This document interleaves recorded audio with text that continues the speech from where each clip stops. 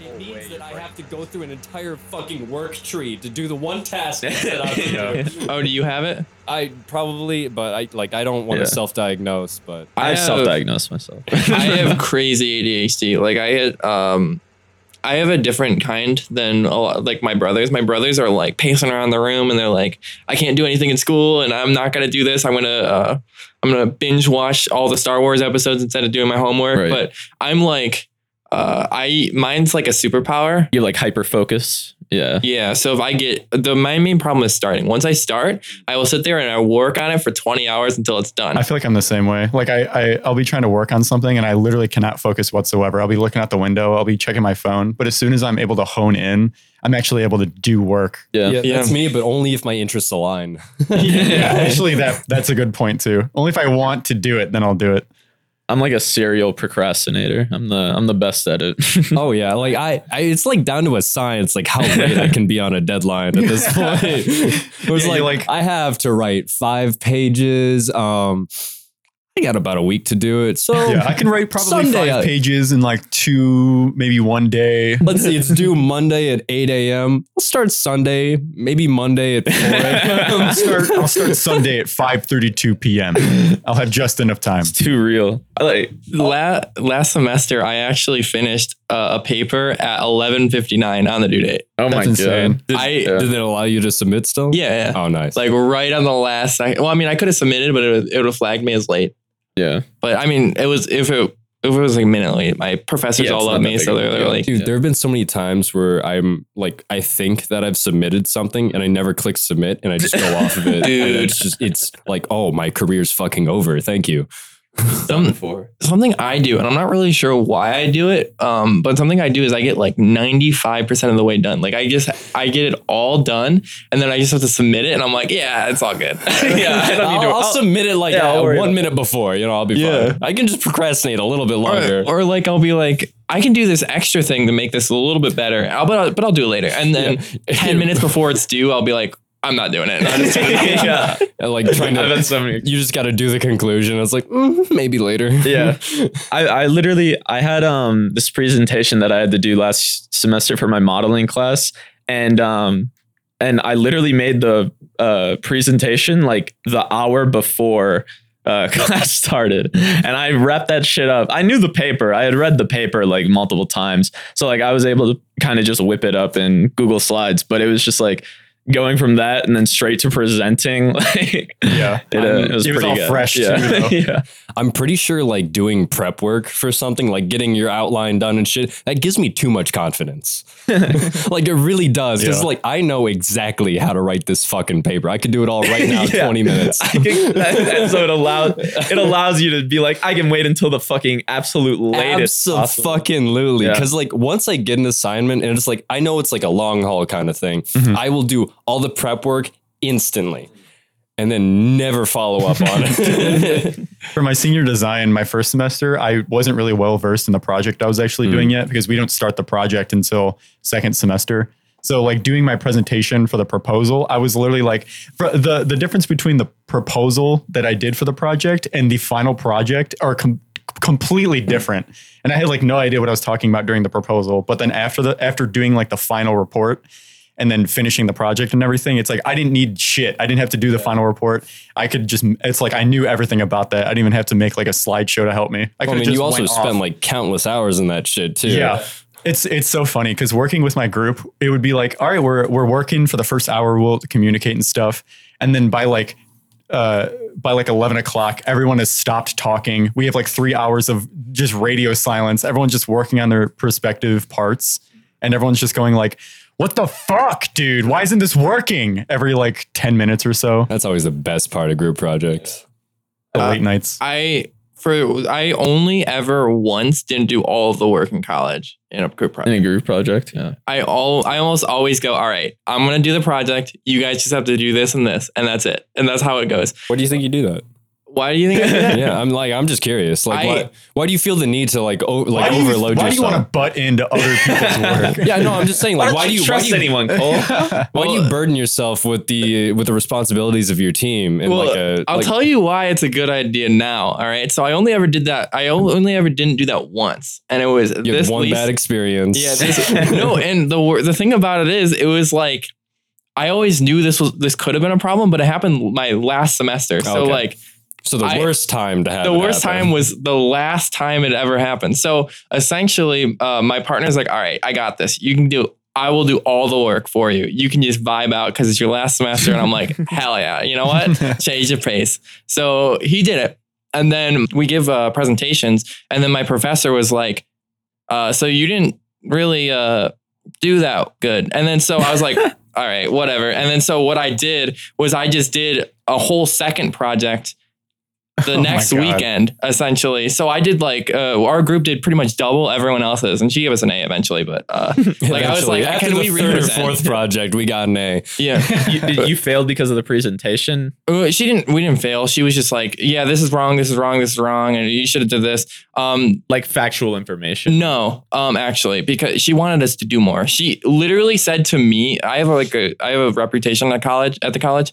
Mr. Big Shot. Yeah, it sucks bad. Don't my kind of going into a tangent. I used to underperform at track because I didn't want the actual. As you should. So that way, when you get a raise, you work even worse. Yeah. So if you underperform, a lot of times you can just scoot past responsibility to an extent. Absolutely. So dude, I am a Under leech. promise, then you don't have to overperform. Yeah, exactly. After living my life as a parasite. Yeah. Sorry. But yeah, so when you actually excel, my professor looked me straight in the eye. She said, I expected you to do more. And I was like, all right. Called you out. That sucks then. Because it's like you could have just skated across. I could have just did it. Well, then why did you put me in a fucking team? Honestly. Yeah, what the fuck is that? They should have put you with people who they knew were going to, do more work. When I was doing we chose groups, and it was a friend of mine, okay. and he was like, I'll do it for you. And I was like, you know what? I trust you. just this once. Still friends with him? I am, yeah. He's a good guy. Regrettably. But I mean, that happens. Never let them live that one down. But yeah, we basically did 2 projects instead of my second project was more than everyone else did. So, and whatever, right? You passed. I passed. I have flying colors, but A's get degrades. yeah, A's get degrades. Yeah. So you guys hear that new Kendrick song? Great segue, Cole. Yeah. I did hear. Matter of fact, I did hear that new. I actually heard it specifics. recently. Yeah. No, what's your take on it, Alex? Just a preface, first of all, he says the F slur multiple times in a certain song called Auntie Diaries. My take on the album is that overall I enjoyed the album. It's just on the song. Oh yeah, okay. My take on the song. I enjoyed it. I mean, I guess I kind of don't like that the flow of Kendrick in this album, but that's just I really dig the instrumental, and his wordplay is really nice, and it's just it's just kind of okay. It's a solid 3 out of 5. How do you feel about the F slur being thrown around? Like I said, I did as a bisexual male. I don't fucking I'm also disconnected from the community. You can call me whatever the fuck you want. But the thing is, if you swing at me first, physical confrontation, I will attempt to kill you. So it's so if Kendrick swung on you, that's when you kill him. Yeah, but I will try. So if you were Chris Rock at the Oscars, Will Smith calls you the F slur. Will Smith might be dead at this very moment. Decapitate Will on stage at the Oscars. Be pretty incredible. I don't personally, for me, I don't think it's that big of a deal that he said it. Because also he establishes his own context within the song too, where he's establishing that it's in the identity of a growth mindset, that this itself is just a social commentary, essentially. Yeah, he's saying, because there's a lot of very passive homophobia in the Black community and hip hop and stuff like that. And so I think he's addressing that and he's making people feel uncomfortable, but I don't think that's necessarily a bad thing. You know, like art you is supposed to bring push light you a little bit. You got to rip off the Band-Aid sometimes. I wouldn't even say like hip hop has a passive homophobia. I think it's a very active one. By passive, I meant like it's very ingrained or something. Oh, you know, yeah, like it's very normalized. Maybe that's what I should That's say. a better word. Yeah. I think it's like degrading women. That's like very common thing. Well, I'm okay with that. That's just fun. You know, that's just good fun, you know, guys? That's all okay. Well, that's like literally men? That's like a hypocritical statement, like in and of itself within the hip hop community, because they talk about a lot of stuff that is like both degrading to a certain, you know, type of people, but also it's like Kendrick comes up with a song like this. Yeah, but I feel also that those rappers, because they always kind of like paint it in just like kind of like a holier than thou, I'm in the higher position kind of shit, where it's it's all flaunting wealth and everything. For the most part, it is like a flaunt of power or you know, just what you have over people. I haven't heard this whole new Kendrick album, but at least on his last one, the on Humble, that song, like he talked a lot about like in general the hip hop community like focusing on like highly manufactured like female looks, you know, like the very photoshopped, stretch marks, all that kind of shit. Is that the last song too? It is. And so I think like Kendrick has a history of analyzing society in his songs and like, you know, digging deep into like the shit that affects his community and Kendrick's him and all a little bit of a Sigma male. He is Sigma. He disappeared for like 5 years. He just comes back as like social commentary. Said the fucking F slur 9 times. He literally came back, dropped an album that says the F slur 9 times in one song. Nobody's going to cancel him over it. Yeah, and then he's in Ghana right now on vacation. Is he actually? Yeah, he left. He dropped it and left. Literally. He moonwalked the fuck out. I think that's hilarious. Honestly, the best thing to do, because if I was him in that position and I knew what I was dropping and I look at my phone and like all the people tweeting at me, I'd be like, fuck this. I would go to Ghana there anyways. If I'm not already I drop there. it in Ghana, actually. Then I go to France. Yeah, he plays this song in a club. Everyone's like, I don't know the lyrics, but this is a great song. I know some of the lyrics. I heard a couple things in there that I know some of those words. I think like a lot of the people on Twitter that were getting angry. Is Ghana homophobic? Huh? Is Ghana homophobic? The country. Homophobic. Are they afraid of homos? I mean, I think they're pretty like, there's like a lot of Christians there who are very like fundamental. Is hobo a slur? Hobo? Yeah. No, I don't think so. I think it's a little homeless people might not disrespectful. like it. Yeah, it's a little disrespectful. What if you like slap him around a little bit? If you slap him around and call him hobo, then it's a slur. That is a hate crime. Yeah. But I think it's like, it's, you know, people just see that he said the F slur or whatever, and then they get pissed off, they get angry, they want to turn it off. But it's like the whole message of the song is that you shouldn't say the F slur. Like how he acknowledges like in the song how he baited that one white chick into like coming on stage and saying the N-word in Good Kid, Mad City. Have you seen that, Cole? I have seen that. And he talks about it, and then at the end, like he's like, obviously, you know, none of us should be saying these words, or all of us should be. Like, you know, if you want to be able to say these things, like you have to be comfortable with other people doing the same about your group. I agree with that. I think the problem with slurs is that they elevate it. So they put these, when you make them these guarded words that you can't say, they give it the power. Yeah, I feel That's like what gives it that. The thing is, like when those words are used, a lot of people often escalate the issue as well. Instead of taking like proper practice and like trying to like de-escalate, or it's like, I don't know. It's like if someone calls you something that you don't enjoy, why are you trying to immediately pick a fight with them? Yeah. Like, instead of trying to rectify the issue at the source in the first place. I agree. Like, to be fair, I don't think you can really rectify a situation with like a super hardcore racist that's going to be like calling you slurs like that. That is fair, but it also gives you plausible deniability for self-defense. Well, no, because actually, I can shoot them then. If you were to like beat someone up who called you the N-word, like you're going to get charged. Oh, wait, you know what I mean? No, because they want to escalate it because then they want the plausible deniability for self-defense. And it's all clicking. All the pieces are in. Like, I just think it's like I agree to an extent that like putting those words in such like a bubble that's like, you know, never say these things. It does give it a lot of power in that, like, you know, anybody who does utter these words, they end up getting like fucking, you know, screamed at and shit. Look and at it's I'm sorry, but like uttering the word is not the same thing as like saying it to someone, at someone in a derogatory way. Yeah. You know, I agree with you. And the main thing about that is that it's not my battle to fight as a straight man. Yeah. You know, The a name straight of the game white is man. this podcast as we Yeah. talk about issues that we aren't involved in. Yeah. Like if I were a That's black any man, it'd be very podcast. different of me talking about the N-word. Like I will never utter it. yeah. But Unless. Well, the thing is, like, I think the main point to derive from that is like we can't get mad at people being upset at that. Yeah, Like, no, that's the I main point. understand. We can I have agree. discourse about Oh, it, yeah. but we shouldn't say how other people should We feel. if we they're upset. ultimately I agree. do not have the final say in this matter. We Yeah. are just discussing it to further its points. I don't think anyone like individually has, even if you are like a gay black man or like, I feel like I at don't think some you point even though, have someone's a- got to make like the executive decision. Like, wait, Obama's got to come forth. No more saying the N word. Actually, you know what? Everyone gets I've the had some N-word time to passed. think about it. I'm okay with the N-word. First executive order by Barack Obama. The N-word is okay. Third term after Biden. Yeah, President Biden, anyone who voted for me now has the pass. By decree Dude. of Obama. you get like a 99% Obama. approval rate. I know.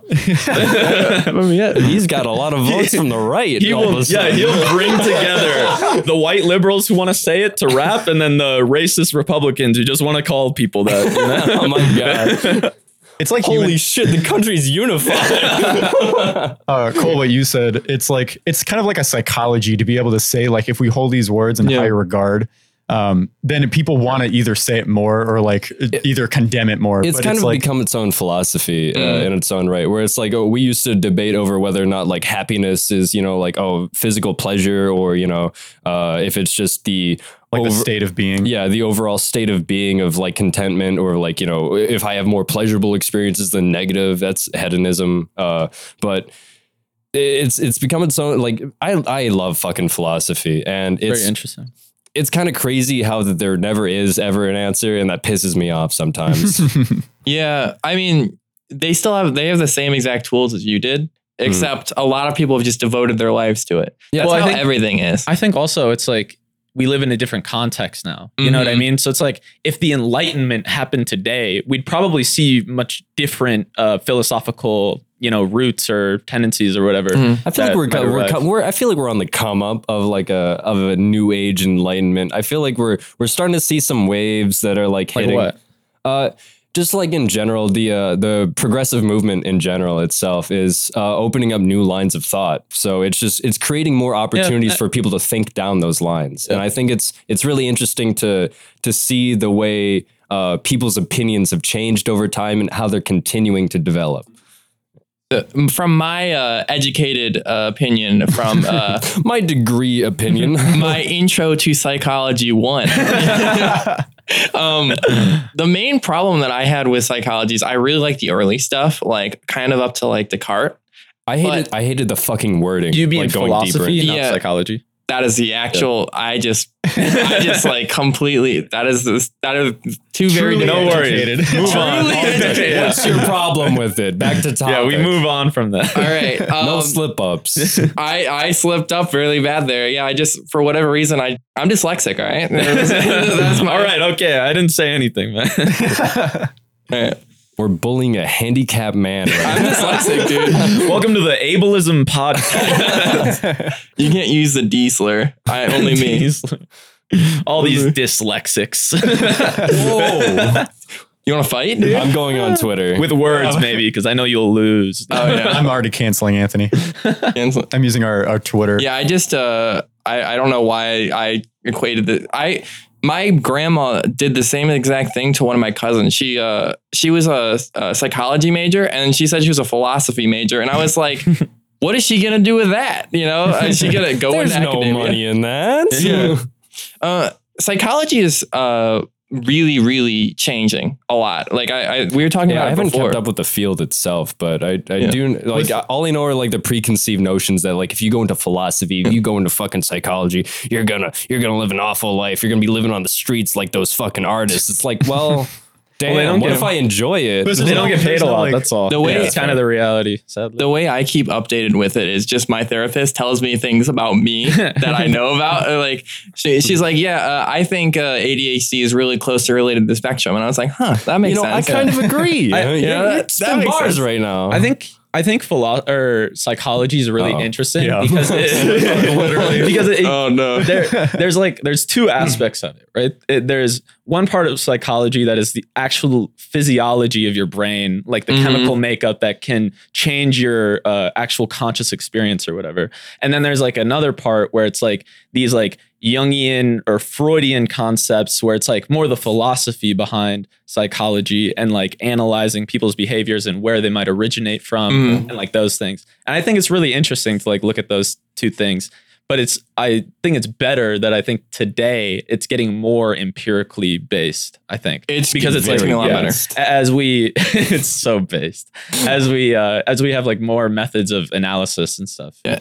Like if 20 years ago I had what I had, I'd be fucked. Yeah. Essentially, I have what's called agoraphobia, which is the fear of panic Agoraphobia? attacks. Oh, okay. All right. It might be agoraphobia. I think agoraphobia For a second, is like I thought fear of going outside. agoraphobia. I thought agoraphobia was like the fear of getting aggro. Like people just like It's the fear of agriculture, actually. Yeah, I have. you actually don't like being the tank.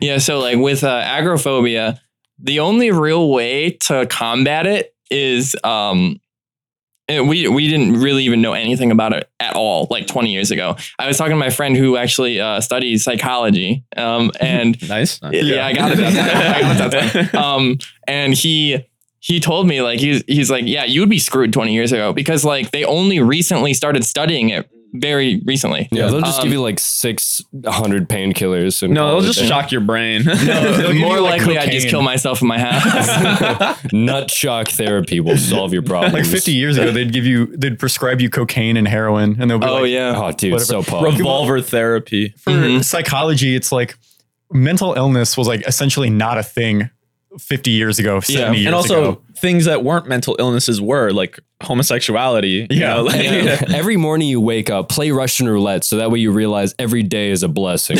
Make your life as hard as possible so you think, wow, I can't get any worse. And then you have to be happy. I prescribe you leeches, a lot of them. I prescribe you suffering. We need a bloodlet every my 3 God. hours. Well, yeah, that's what old doctors used to do. They just be Yeah. like, yeah, here's some leeches. And you know, apparently there's like a real scientific basis to that. Like, in, I don't know about that. no, the bloodletting thing, because they said that. Y'all hear about now- crystals? Hang on, One of those J.O. crystals. let me talk.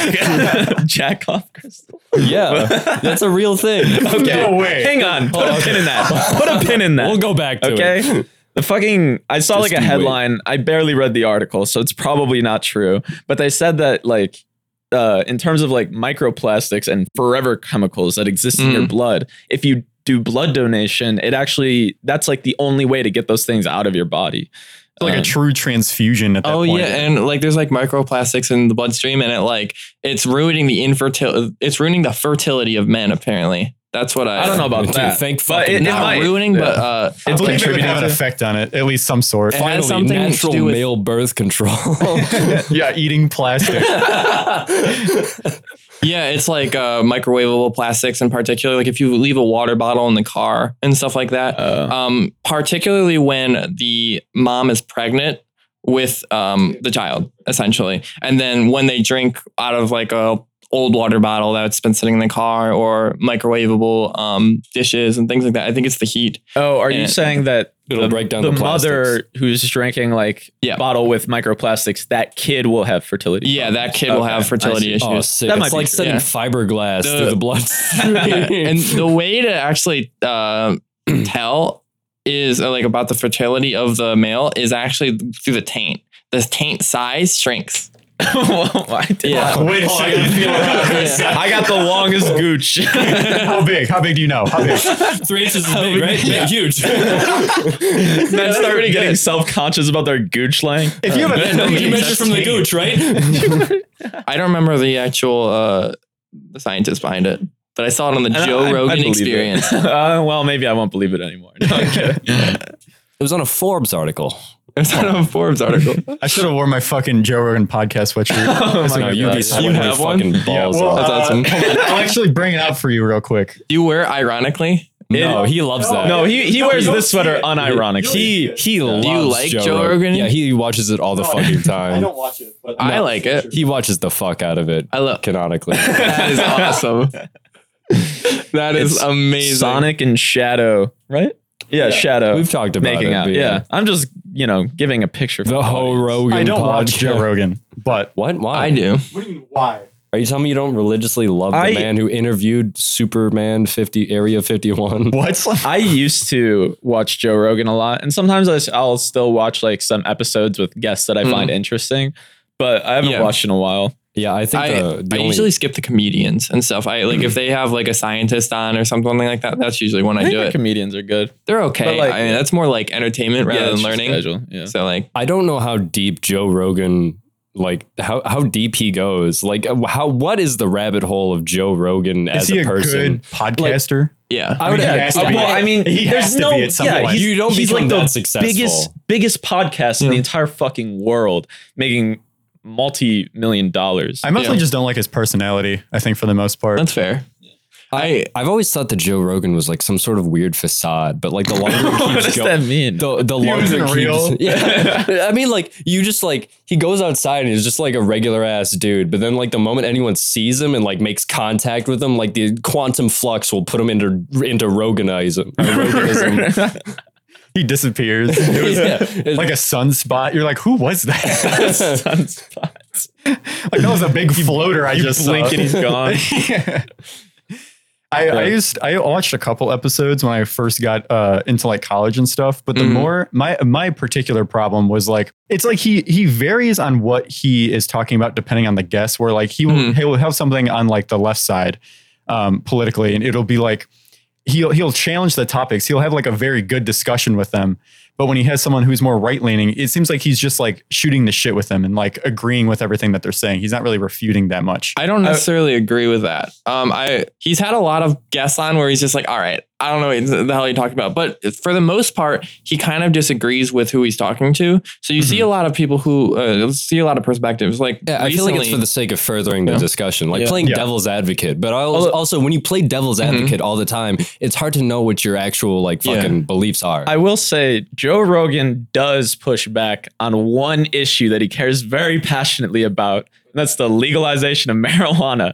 Anytime any conservative talks about like how weed should stay illegal, Yeah, he's like, Jamie, pull up the study. Jamie, this. Like he's like going off trying to He's come also up with like, all the evidence. He's anti-vaccine too. I don't know if he's anti-vaccine, He's but super skeptical. Yeah, he had some skepticism, and he was more so like, if you're healthy, you probably don't have to take it. Which it's like, I don't agree with that, but it doesn't necessarily make you an anti-vaxxer to say that. Yeah. It's just like He's not explicitly anti-vaxxer. I don't necessarily completely agree with him, but I do agree with him a lot on a lot of the vaccine stuff. Uh-oh. Yeah, he's a good let's segue podcaster. into it. What I said was I think it's just like what I've seen of him. He may not always do that, but for Yeah, the most I part, haven't it's seen just- all of Joe Rogan to know what Joe Rogan is about. Yeah, I've seen So- every episode. The amount of my episodes God. is crazy. They're like 2,000, 3,000 or something. Is it? Something like Jesus that. Christ, dude. I could die. I got Like into Joe watching Rogan when I was working at Bob Evans as a dish tanker. I just put headphones in. I just rocked. I did the out. same Around thing, what yeah. episode did you start to tune in? Like Lord. how long have you Do been? you remember the first episode? I the remember it was Roganite. somewhere in the 900s for me. Yeah. How long have you been a Roganite? It's something. It doesn't- a Rogan. It doesn't mean that I watched all 1,000 episodes from 900, but it's just I skip. Yeah, of course. Yeah. like commutes and walking and stuff Yeah. like that. It's probably going to be watching it less now that I actually work.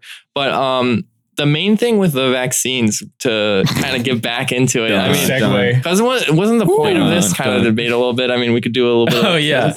Oh yeah. I guess Welcome to the Null Podcast. I guess we should do the intro. I am Zane, I'm Anthony. I'm Alex. and we have a guest with us today, Cole. I'm Cole. Yeah, He's a good friend of ours. Did I do it well? Did I do it okay? Yeah, you're good. say the fucking line again. So we have a little bit of special lined up. episode. Anthony and Cole are going to be doing a friendly debate. It's a about little couple bit of topics that we've- discourse. This is to expand upon the topics. Full disclaimer that we are not experts. We are not experts in this discussion at all. We just want to have a friendly discourse so that way we can expand our own fields. And the best way to do that is to have someone who doesn't have your fucking opinion. Yeah. You know? Because we talk a lot about politics on the podcast in general, but it seems like it's mostly like Alex the anarchist versus like Anthony and I. Anthony and I think, have a little bit of differences in terms of like our own sectors. But am I really anarchist? No, it's just like you just don't give it. You're more just if anything, you're a nihilist. Like you don't care about like institutions and like things about like that. You know? Because they fuck them up horribly. Well, yeah, but that doesn't change the fact that you believe it.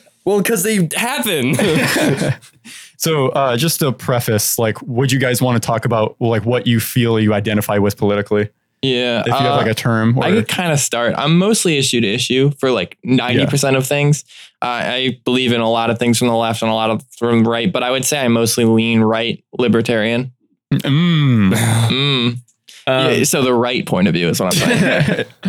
I'm if I had to give myself a label, it'd probably be like social democrat, which is like the governments of like Norway, Sweden, Finland, those sorts of things, where it's just like, you know, I believe in like broad social security nets that like can support citizens and shit like that. And I'm very progressive, like socially and to an extent economically. I disagree with a lot of stuff, like some like certain raises to the minimum wage or like some other like niche economic topics, but that's like, you know, that's later. Very nuanced. Yeah. And I'm the ignorant centrist. the apolitical. Our goal is to convince Alex of our side. Whatever, Alex. You guys have the discussion, and I'll decide which side has my vote. Who won? Yeah. So just to start off, I'm gonna ask the question for you guys. I'm not going to be participating. I'm mostly just the person who asks the questions at this point, because I don't want to dogpile on anybody. Yeah, I'll try my best to keep us on track here, but this ain't my fight. So the first question here is the don't say gay bill / anti-groomer bill and other similar legislation a positive change? First of all, you updated my question. You made it good. Well, I wrote that. Wait, no way. Well, I asked you like what the semantics of the question were, just to be as specific as possible. Well, I wrote like a sentence that was like, don't say gay bill or something like that. You made it into an actual college essayed it. Can I have a preliminary question of what is the don't say gay bill and what is the anti-groomer thing? Sure. I know about the don't say gay bill. You're probably more well read in it, about the anti-groomer bill. So Ron DeSantis of Florida, which is a pretty conservative place, he put forth a bill. I think it was called like the Parental Rights and Regulations or something like that. Like that's the actual name of the bill. Yeah. But like people on the left like described it as the don't say gay bill. And then people on the right countered that by saying it's the anti-groomer bill. Okay. So it's just it's just like an advertisement. They're just having exactly. Titles for, And so basically what it does is it outlines like I'm curious on how it's the anti-groomer Jamie, bill. Well, just let me say. Go for it. So like it what's it called?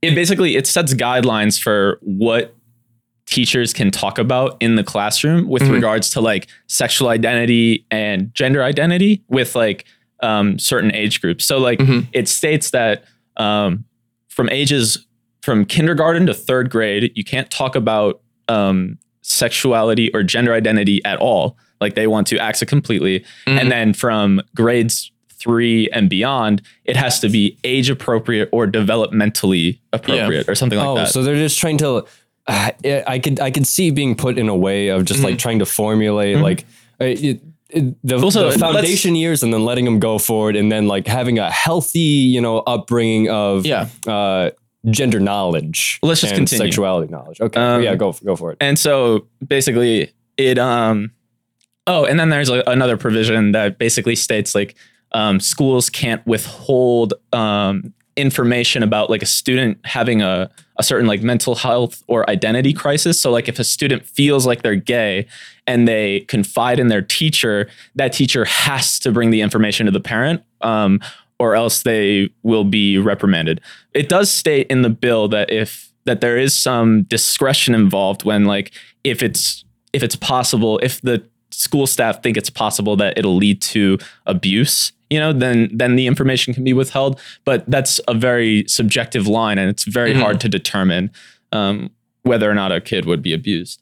But so basically, that's like the facts of the bill. Okay. I think we can agree with that, unless you have something else to add. Pretty much. I'll just start with where I agree and disagree with the bill, because I don't agree with all of it. Mm-hmm. Particularly after third grade, what does age appropriate mean? I don't know. It's very loose language for that particular reason. Yeah. But I think There's gonna be some court case later. honestly, I think kindergarten through third grade, having the like absence of talking about sexuality or gender identity entirely, I think is very stupid. And it kind of like, because like, think about it like this, right? Did you have like, what's it called? Do you remember first grade? Yeah. Yeah. So like in my first grade class, like we had a teacher, Miss Bell, shout out Miss Bell. And she would talk about like, like, oh, I'm going on a date or something, or like my husband proposed to me, or like these sorts of things, like developments in their life that can like lead to discussion or like things like that. And, if you think that's okay, like, why is it not okay for like a gay teacher to do the same thing, or a trans or whatever teacher to do the same thing in those respects? I think the root, were you going to finish? I was just going to say like, no. Continue. What a threatening statement. Are you going to finish? I'm sorry. That's not what I meant. I think I cut you off. I'm just making sure. Because like he paused a little bit. I went to go talk, and I was okay. So I think the root of it is almost like a free speech issue, but the point about free speech, and I'm really pro free speech, right? Sure. But the point of free speech is that you have the option to say whatever you want. You can also not listen to whoever you don't want to. Now with teachers, you are obligated to be there. I mean, like you could probably change teachers, you could probably change schools, but not everyone has those. Not everyone can do that. Some people live in small rural towns where there's like one first grade teacher that's ever like that teaches everyone. Yeah. Yeah. And perhaps she's like, I don't know, some ultra conservative that says, I don't know, like an ultra conservative can say, hey, I don't want this person to be gay. So I'm going to say like, I'm not going to name drop them, but you guys know what teacher I'm talking about, the ultra conservative teacher.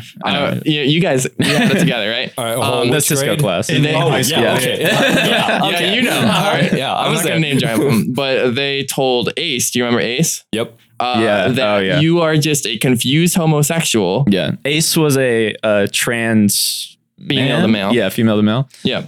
You are just a confused homosexual, and homosexuality is wrong. Yeah. Now, I think the bill does right to protect both people. I mean, obviously that was like high school. So, I mean, that'd be a little different. Like it's a little bit out of the scope. But if we have that, you could easily have that at the third grade level, second grade level. I don't think they should be talking about it. I think they should be teaching math, science, whatever. Yeah. So do you think that it's important? So, okay, how about this?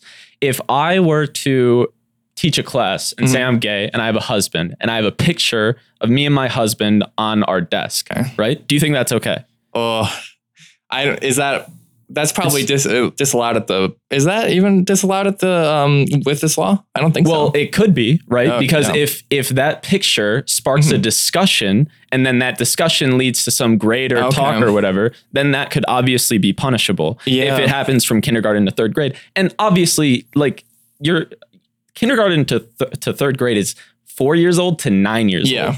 At 8, 9, like that age, you're definitely able to understand the concept of homosexuality or maybe transgenderism to a level, I'm not saying like we have to go into detail about how to have gay sex and like all this other shit, but it's like just to make sure that it's known and that like people know that like, oh, hey, Timmy has 2 moms and that's okay. It's just, it's another way of life, so I think it's just like this bill adds like I think it'll create a chilling effect for teachers who actually do want to talk about those things with their students, or students that do want to confide in their teachers about those things. I don't think they should be talking about it pretty much at all. The problem is, I think 99% of teachers are going to be fine with it. Like they're going to be like, well, if like there's a gay teacher, for example, it'd be like, oh, I have a husband instead of a wife, and that's okay. And then they're going to move on and go to math. right? 90% of teachers are going to be like that. But the problem is those 1% of teachers that are like, all right, well, being gay is okay, or being gay is not okay. And then they're going to push their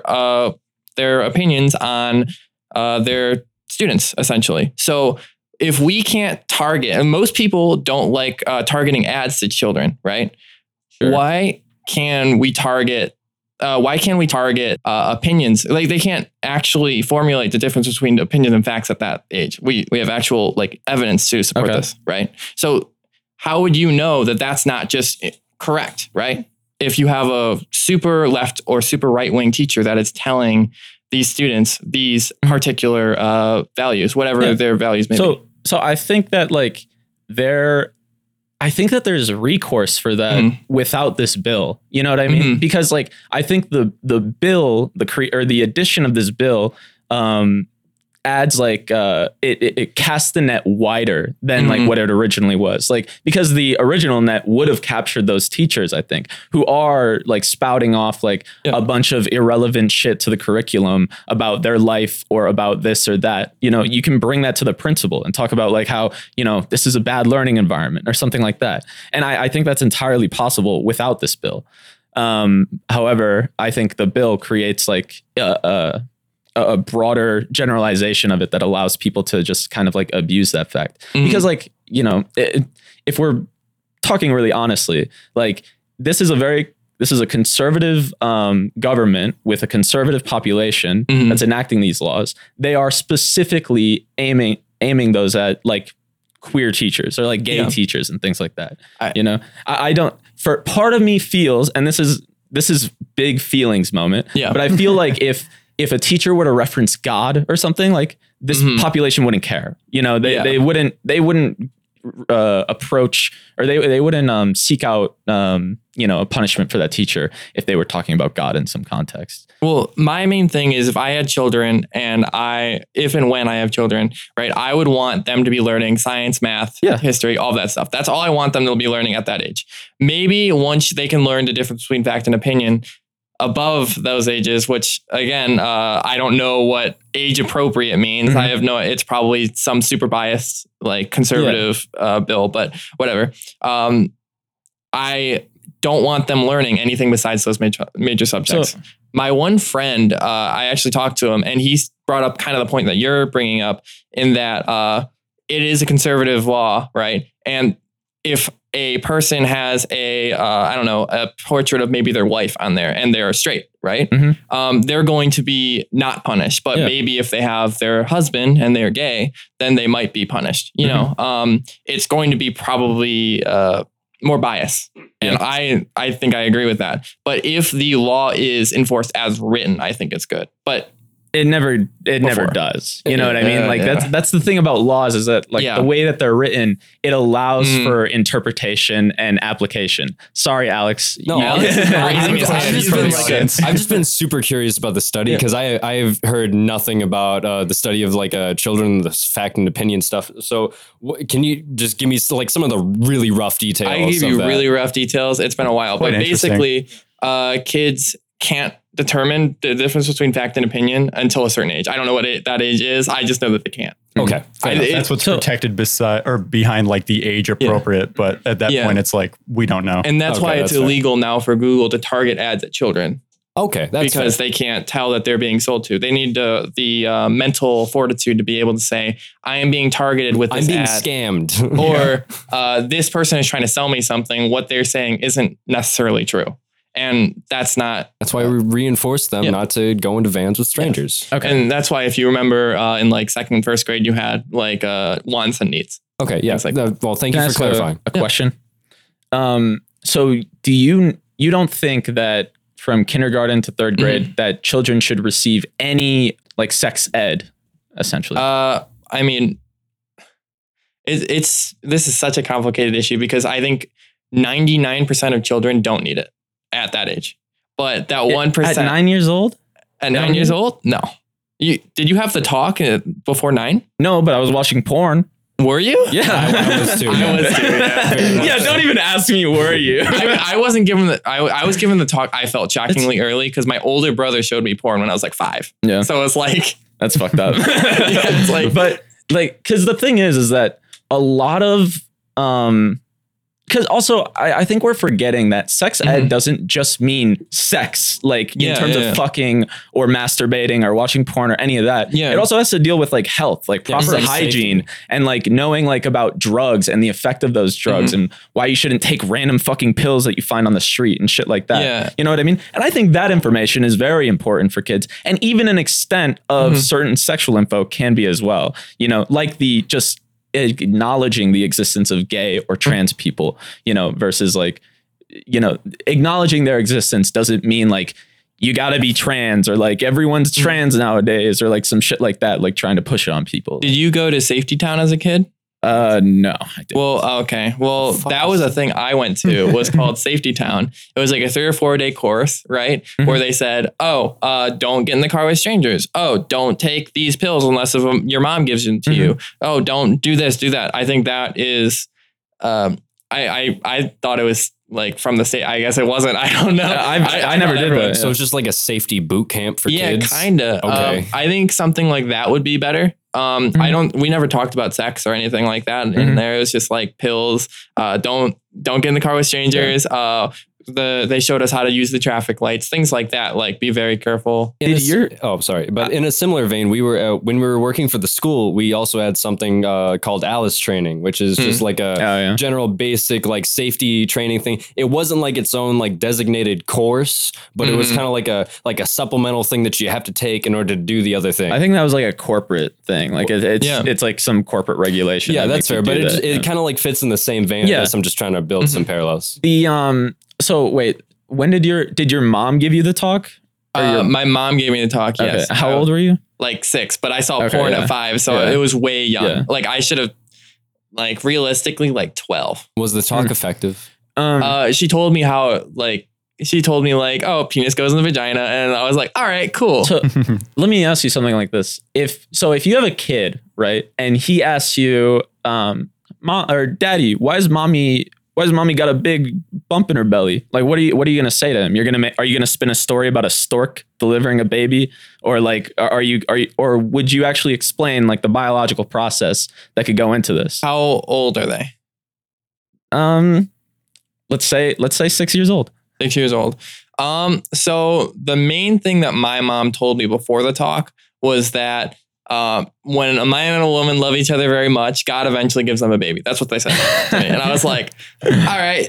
I got really confused at like 4 or 5. I was like, so he couldn't tell does fact God, from opinion, like, do you have a choice? Yeah, I could not.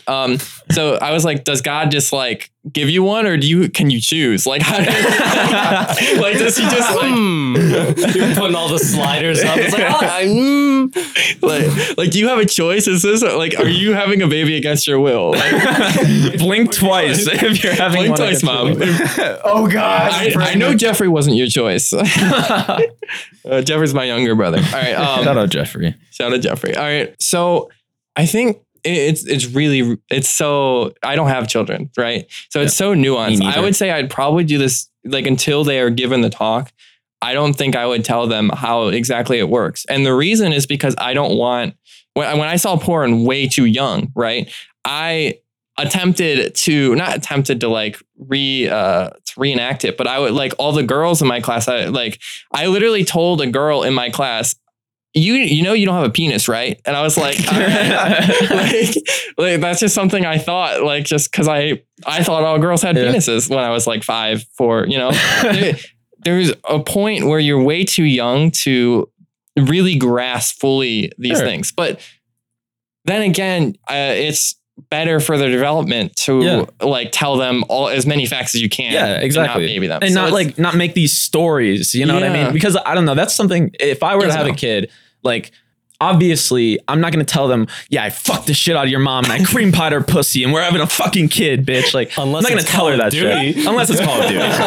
But like, you know, I would say something like, me and your mom love each other very much and we tried a very long time to do this and we created a new life, like that, or something like that. Very basic preliminary knowledge. It doesn't need to go into the detail. You can add more detail as you go. Like it's a lot like mathematics, like the way that you build upon mathematics and you gain an understanding of like the whole body of math in general. You start out adding 2 + 2. You start looking at like very basic graphs, and they use things that aren't quite right, but they allow you to understand the concept to build that base to understand further concepts, and I think that's very important, especially in a culture where like the majority of parents do not talk to their kids about sex at all. You know what I mean? They're not getting any of that information from their parents. I never got the talk. I never did either. Too late. Yeah. The talk that I got was being introduced to porn by a 6th grader when I was a 5th grader. Damn. Or not a 5th grader, but I was younger. I got the talk from my father at 17. You said you were like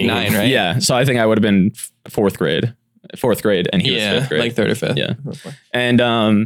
And so, yeah, I think it's just like I think there are ways for the school to step in and fill that gap, just to allow for kids to have like a more well-rounded, holistic view of like sexual health and like all those things. Yeah. Well, that's also assuming that the teacher is the perfect person to tell them. That's not assuming that. It's saying that if a parent fails their job, right? Because I think that is a job of a parent, is to educate their child about these things. If a parent fails that job, I think it is the teacher's responsibility to kind of fill in and like pad that role as much as possible, right? It's not to say that they're the best, but it's just like they are another avenue to doing that. Because like I don't know what the alternative is. If it's not parents and it's not teachers, who's going to teach them about these things? I'd also like to add that it's the teacher's responsibility to educate without a bias. They're supposed to. That's impossible, obviously, but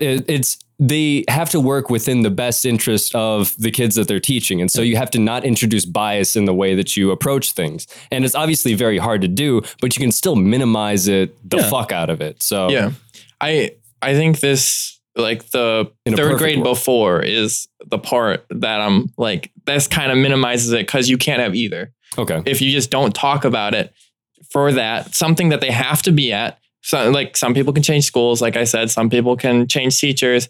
I was fortunate enough to be able to change teachers, but sometimes you cannot. It's very like small towns and everything. You can, sometimes it's just like, oh, you just get, I don't know, Trump MAGA hat Jerry, right? And he's teaching your 2nd graders that being gay is bad, like.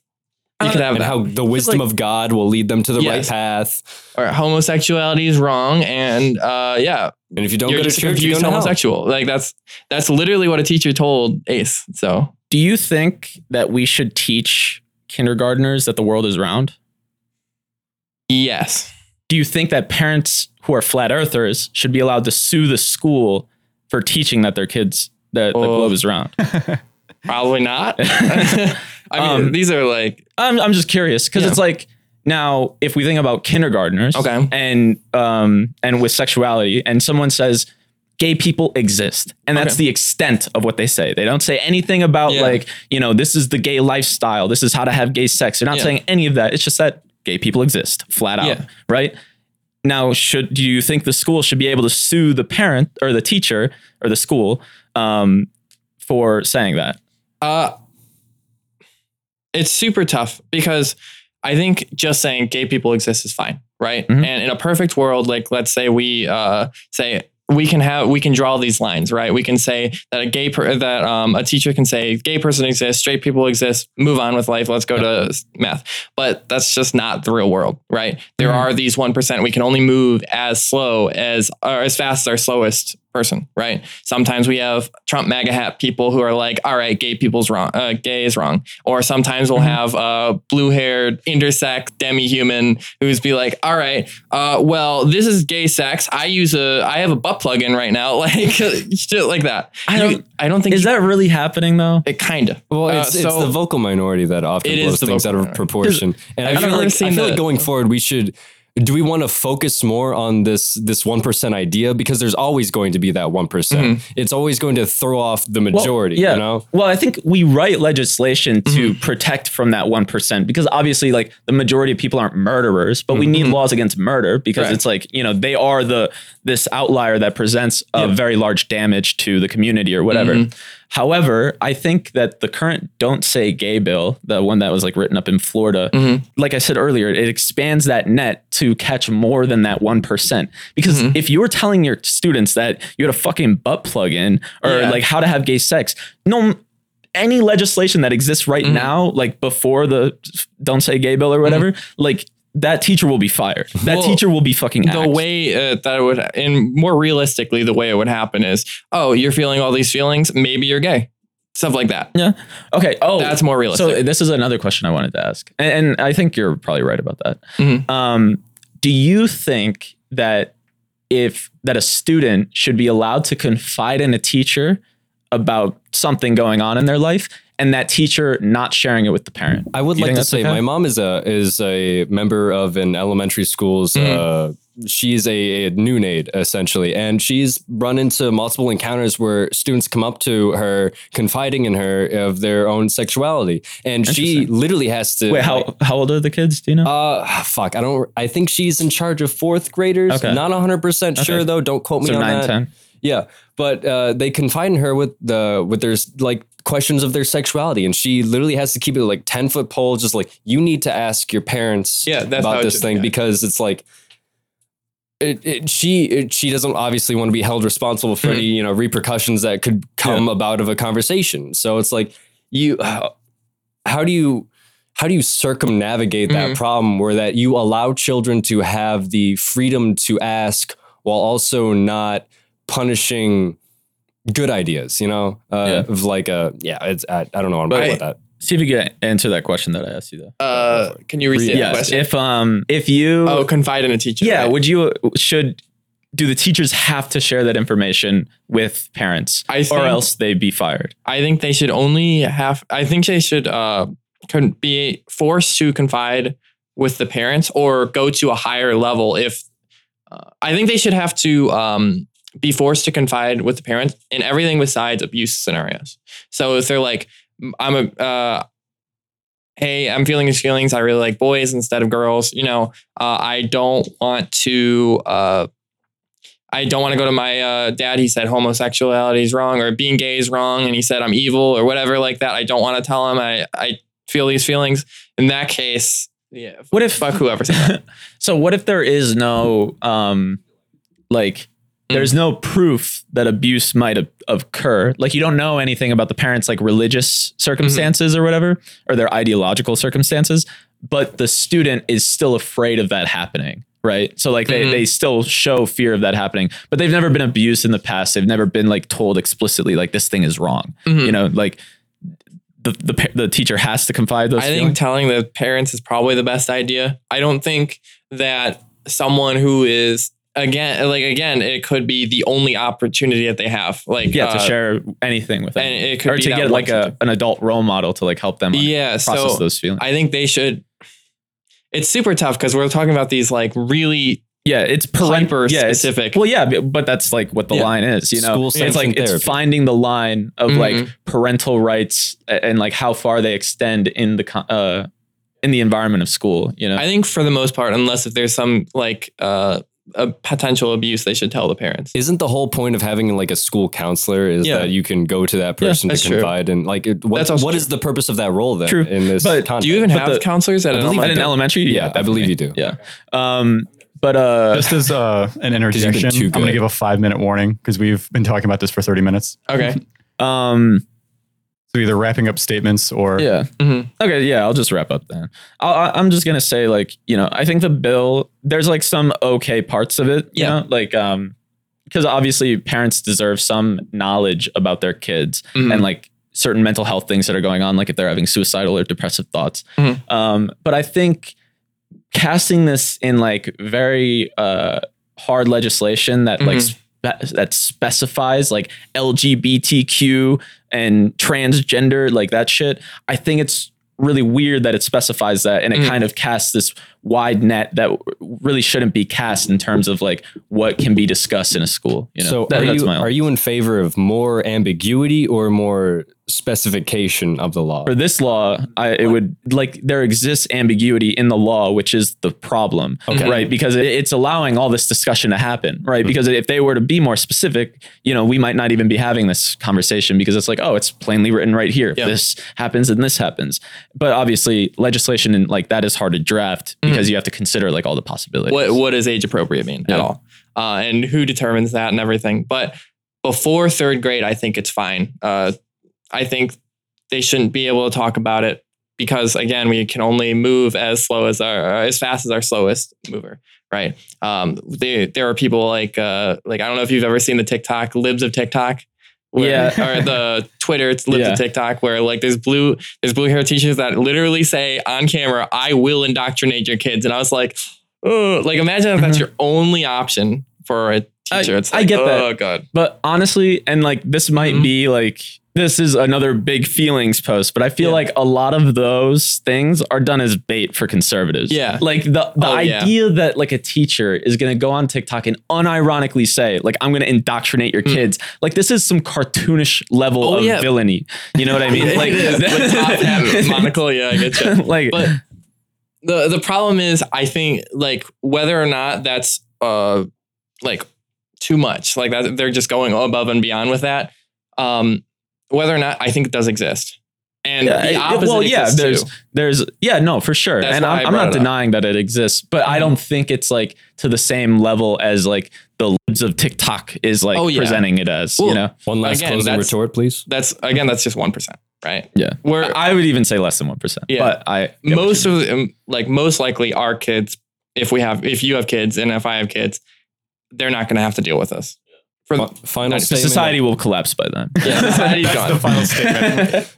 Don't worry. Final statement. Do you guys society's going to collapse. overall? Do you guys think this bill hits closer to the mark or away from the mark of the actual issue? Yeah, of the actual issue. God. I think the protections that like we were talking about, like in terms of stopping teachers from talking about age inappropriate things, I think that already exists, and the recourse to like pursue repercussions for the teacher already existed too. It's just that this bill specifies certain topics that should be talked about, which I think is kind of dangerous in terms of like, you know, it's a risk protecting gay teachers from being able to teach and like have their life. You know what I mean?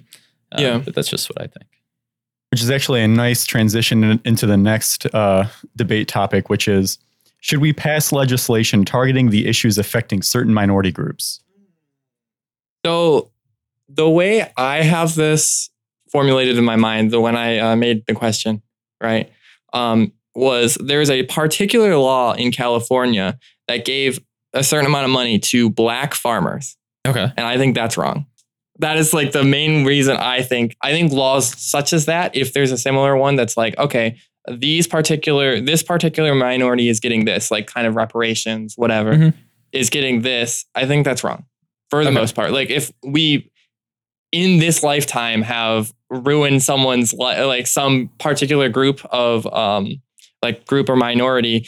And like, let's say we put a bunch of, I don't know, Asians into a camp, right? I think reparation, well, like right now, like I'm talking like tomorrow, like they put a bunch of Asians in the camp, but for real, like right now, like tomorrow, okay? I think, and then we let them out. I think reparations are probably valid then. Okay. But reparations and things like that happening generations before us is just like, it's kind of like riding by on like your grandfather's will kind of thing. Yeah, kind of. That's just from what I'm understanding. So particularly the law. Yeah. The way that I kind of see this is that like historically there was obvious oppression for black people, right? Like it was written in the laws with Jim Crow, slavery, blah, blah, blah, blah, blah. Yeah. Right. And for people who have, for that oppression that happened for those many, many years, I think that there are systemic issues that persist because of the legislative choices that we made in the past. You know, so like an example of this could be redlining, where like if we, you know what redlining is? Yeah. Just for the people who don't, me. It's basically like I forget when this was. It was either like in the 60s or the 70s or something. And the basically communities were like sectioned off into like red, yellow, and green districts, saying like, red, never invest here, never give home loans or anything like this. Always trust for the those green people. Yellow people is like, it's like risky. Wait, wrong. Yellow. Alex gave Anthony a look. And then for the green people, it's like, yes, invest in this community, give them home loans, those sorts of things. Okay. And so you would see clearly that like a lot of the divisions in communities fell along racial lines. So very much majority black communities were completely redlined. And so they lost the ability to for like a lot of investment in their area, which is why I think a lot of that poverty in those areas persists today. Okay. And that's just actually one aspect of it, because I think it's multifaceted in the ways that we've kind of destroyed, honestly, a lot of the avenues for like black people to succeed in a lot of ways. Okay. But do we have anything that is in legislation today? In legislation today? So, do we have any examples of something that may not be in legislation, but has some kind of societal issue specifically today? So this is the difference between like institutional and systemic racism. Okay. Right? Like institutional is like Jim Crow, like, or slavery, where it's like written into the laws of like very explicitly. And obviously that existed in America, but I don't think it exists very much today. There are some small hints of it. Like, for example, North Carolina or South Carolina, they had the GOP in like this district. What they did was they asked for voter data based on demographics. So like racial demographics specifically. So it's like they would look at like white people, black people, Asian people, Mexican, whatever the fuck. And they would look at like how they would vote, when they would vote, the types of IDs that they would use, where they would vote, like those sorts of things. And so they found that like by this analysis of the demographics, they found that black people voted with certain types of IDs. They voted on average like 4 weeks earlier. Like they would do like 4 weeks before the polls open or whatever. And there were like other things like that. And and obviously they knew where they voted. And so the GOP or voting commission or whatever, they closed down like polling places in those specific areas. They shortened the window for early voting. They outlawed the types of IDs that black people would use, and this is pretty fucking racist. That's pretty bad. You know what I mean? And like it never, ever, ever in the legislation does it mention black people. Yeah. Right. It's literally just they did an analysis of racial demographics. And then in the legislation, they specified the downstream, variables that like point towards black voters. You know what I mean? If that makes sense. So like, I think that institutional racism by and large doesn't necessarily exist, but there are still some cases of it kind of persisting. But systemic racism doesn't require any individual actor within the system or legislation to be racist, right? It persists specifically because of like historical oppression that has happened in the past. And that has to deal with redlining, the construction of highways, like the certain zoning laws and like material usage, like those things. Could you happen to tie this back into current legislation? Well, I did. The voting law in North Carolina. And that actually got struck down by the Supreme Court of North Carolina. They said that it targeted African Americans with surgical precision, which that makes sense. Wow. Yeah. That makes sense. With that, I don't know anything about the law, but I'll take your word for it. I think something like that's rough. Like that's terrible. I think we have to keep in mind with systemic racism is that my grandparents saw Jim Crow laws. It was pretty recent. Fucking recent. Yeah, it was pretty recent, right? So the progress on these things are going to be really slow. Yeah, right? Of course. For sure. Systemic issues are like the hardest to solve. Like I'm not doubting that at all. It'll be but I don't think the solution is to target those groups again. For example, in the opposite direction, like, for example, giving black farmers a certain amount of money instead of white farmers for COVID, which doesn't I don't think black people are more targeted. Yeah. I mean, it depends. So like, cause I don't know anything specifically about that law. Yeah. And I think sometimes, Jamie, pull up the bill. I think specifically sometimes like we focus solely on race, and I don't think that's really good. Like it should be an intersectional approach where we look at race paired with like economic standing and like things like that or whatever, and target the people who actually need it, you know? But like in terms of that bill, if I were to give it the most steelman position that I can based off knowing nothing about it, right? Black people on average have lower incomes, they have lower levels of household wealth, they have, you know, a lot of like they're on average, they're much more affected by poverty, which is why like a lot of legislation that attacks certain voting rights, like that's why people say you're actually just going against black people because like the legislation will target poor people specifically, but because it's in like an area that's majority black and those people tend to be poor, then like it leads to racist outcomes, you know, even if we may not want that. So I think there needs to be legislation to kind of pad and what's the word? Like to go against or like to counter that thing. But I will say in COVID, I think it's kind of silly. Like people should just be given money so they can live. Yeah. You know? If you're gonna pass legislation to give money, you don't target specifically in COVID. In that context, I definitely agree. I get you. Something particular that I'm reading about this, the bill actually is it says which that, bill? The bill that Cole was talking about. It says specifically that the USDA has admitted it systemically denied blacks. It says blacks, which oh my God, has denied blacks and other people of color access to the same loan and grant programs that have helped generations of white people. So it seems like they're using this bill as a way to give them the same aid that they've given other people, which I think is an important thing to note here. I'm really sorry, but I have to pee really bad. We can take an intermission. It's going to be a long. Yeah, I need to powder my nose.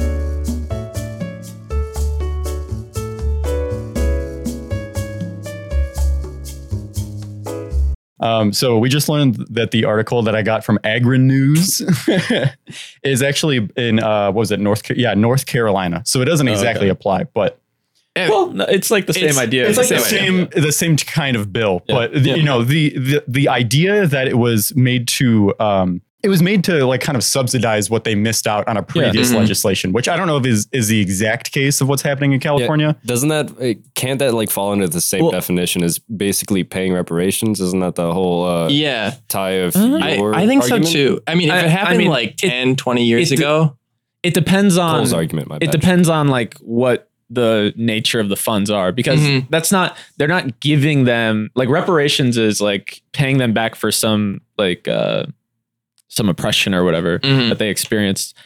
But like this, I guess in a way it's reparations because partially like that's part of their justification. But the main priority of it is like COVID guidelines, like subsidizing that versus like, because like if you were to get like a reparations bill, right, that legislation, it would talk like about slavery specifically and like why we have to give people money for that like specific thing. But like, I don't know. I feel like it's a little different. But even if it is reparations, I'm not even against reparations necessarily. We can talk about that if you want. I'm not necessarily against reparations if it's something recent. Like if, for example, that North Carolina bill like fucked over black people like 10, 20 years ago, right? So there was I forget where it was. I think it was somewhere in the South. But this black family had like proof that that this like white family, that like their grandparents, like the black woman's grandparents were like killed and their house was taken by the white person's grandparents. Okay. And so, obviously many, like a generation later, or I forget if it was grandparents or parents, because these people were pretty old themselves. So it's like their parents could be fucking from all the way back then. But like, do you think that's justified in a way? To give the house back? To give the house back, or maybe if to not give the house back, but to give some financial recompense or whatever. Can we get a common definition of what you guys think reparations is? Because from what I'm just from like the conversation thus far, the idea that I'm getting is that the understanding of reparations is like a deprivation or being deprived of your will, essentially. That's kind being of paid for that. Yeah. Oh, reparations is the counter effect of being deprived of your will. I think reparations are good in the sense that if you personally not good. What is your definition of reparations? So that way, going forward, we have a clear understanding of what both of you. What it is in my mind is that you are paying somebody with either financial or physical compensation for something that was previously done to them. Okay. Mm-hmm. So let's say you personally did that, then yes, right? But if my grandparents did, or if my grandparents did it to someone else and then their grandparents were screwed, like, doesn't that personally affect you though? It does, but I mean, we personally affect Native Americans. Should we give reparations to Native Americans? Maybe. I mean, it's in the question. I don't think so. That's well. Fair. I mean, the point of this discussion is that it's in the question. Yeah. So, putting aside Native Americans, there was after slavery was abolished, there was like a deal that was made for like previous slaves where they would get 40 acres and a mule. Mm-hmm. Are you familiar with this? Not really, but that sounds right. Yeah, it was an actual like legislative action.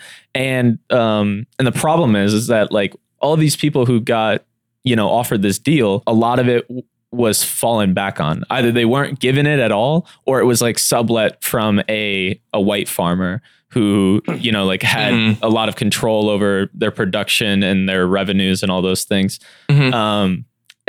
Or they would charge like super high fees or something like that. And it just really like the deal wasn't really made, it wasn't properly carried out. And I think like the American, so that's like one aspect of it. And then I think like the continued like degradation of the condition of like, Black Americans from like redlining or like keeping them out of the benefits from the GI Bill, which is, for those who don't know, when soldiers go to, or when they join the military, they get like free college or very heavily subsidized college. Mm-hmm. And it was not given to Black people, like from all the way, like, I don't know if we even fought in World War I, but after World War II and like the Vietnam War and the Korean War, I don't even think in any of those situations they were offered the benefits from the GI Bill. I could be wrong though on that, because it's definitely at least after World War II they weren't offered, which is like one of the biggest wars that we fought that, fuck ton of Americans went to. The thing is, it's so multifaceted in the way that we oppress Black people, because it's like, there's even so many small things, like the way that in like old housing, like a lot of Black people, because they are on average more poor, they're relegated to like older housing units. And a lot of those older housing units have really bad like pipes that are either built with lead or they're using lead paint, or like all of these like horrible things that cause like actual brain damage to people. Yeah. You know what I mean? Lowers your fucking IQ by a whole fucking standard deviation. Yeah, like in Michigan, right? Yeah. And they've they got the shit in Flint like kind of fixed up. But did they? Good for them. For the most part. But there's still a lot of lead paint in houses and stuff. Mm-hmm. And it's just like, I don't know, like, and even the construction of the highways, sectioning off like certain neighborhoods that were majority white and majority Black from a whole highway, or like just driving right through a highway or a Black community to get to a city, because they just didn't have like the respect for it. They prioritized the white homeowners.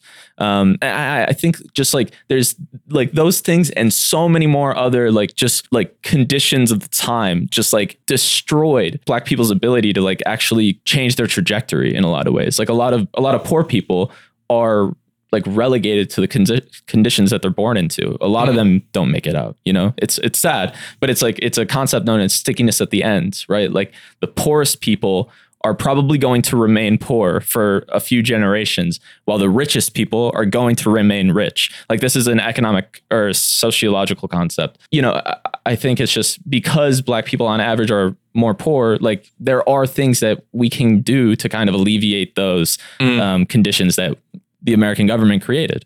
You know, we might not be directly responsible in that the citizens alive today voted for those things, but like they voted for them a generation ago. Like, that's not really that long ago. You know, it's like, I understand the recentism, because it's like, how far do you go back? You know, like, do we give the fucking Mayans or whatever that got fucked by the conquistadors, like some shit, or anything like that? And it's like, I can understand that.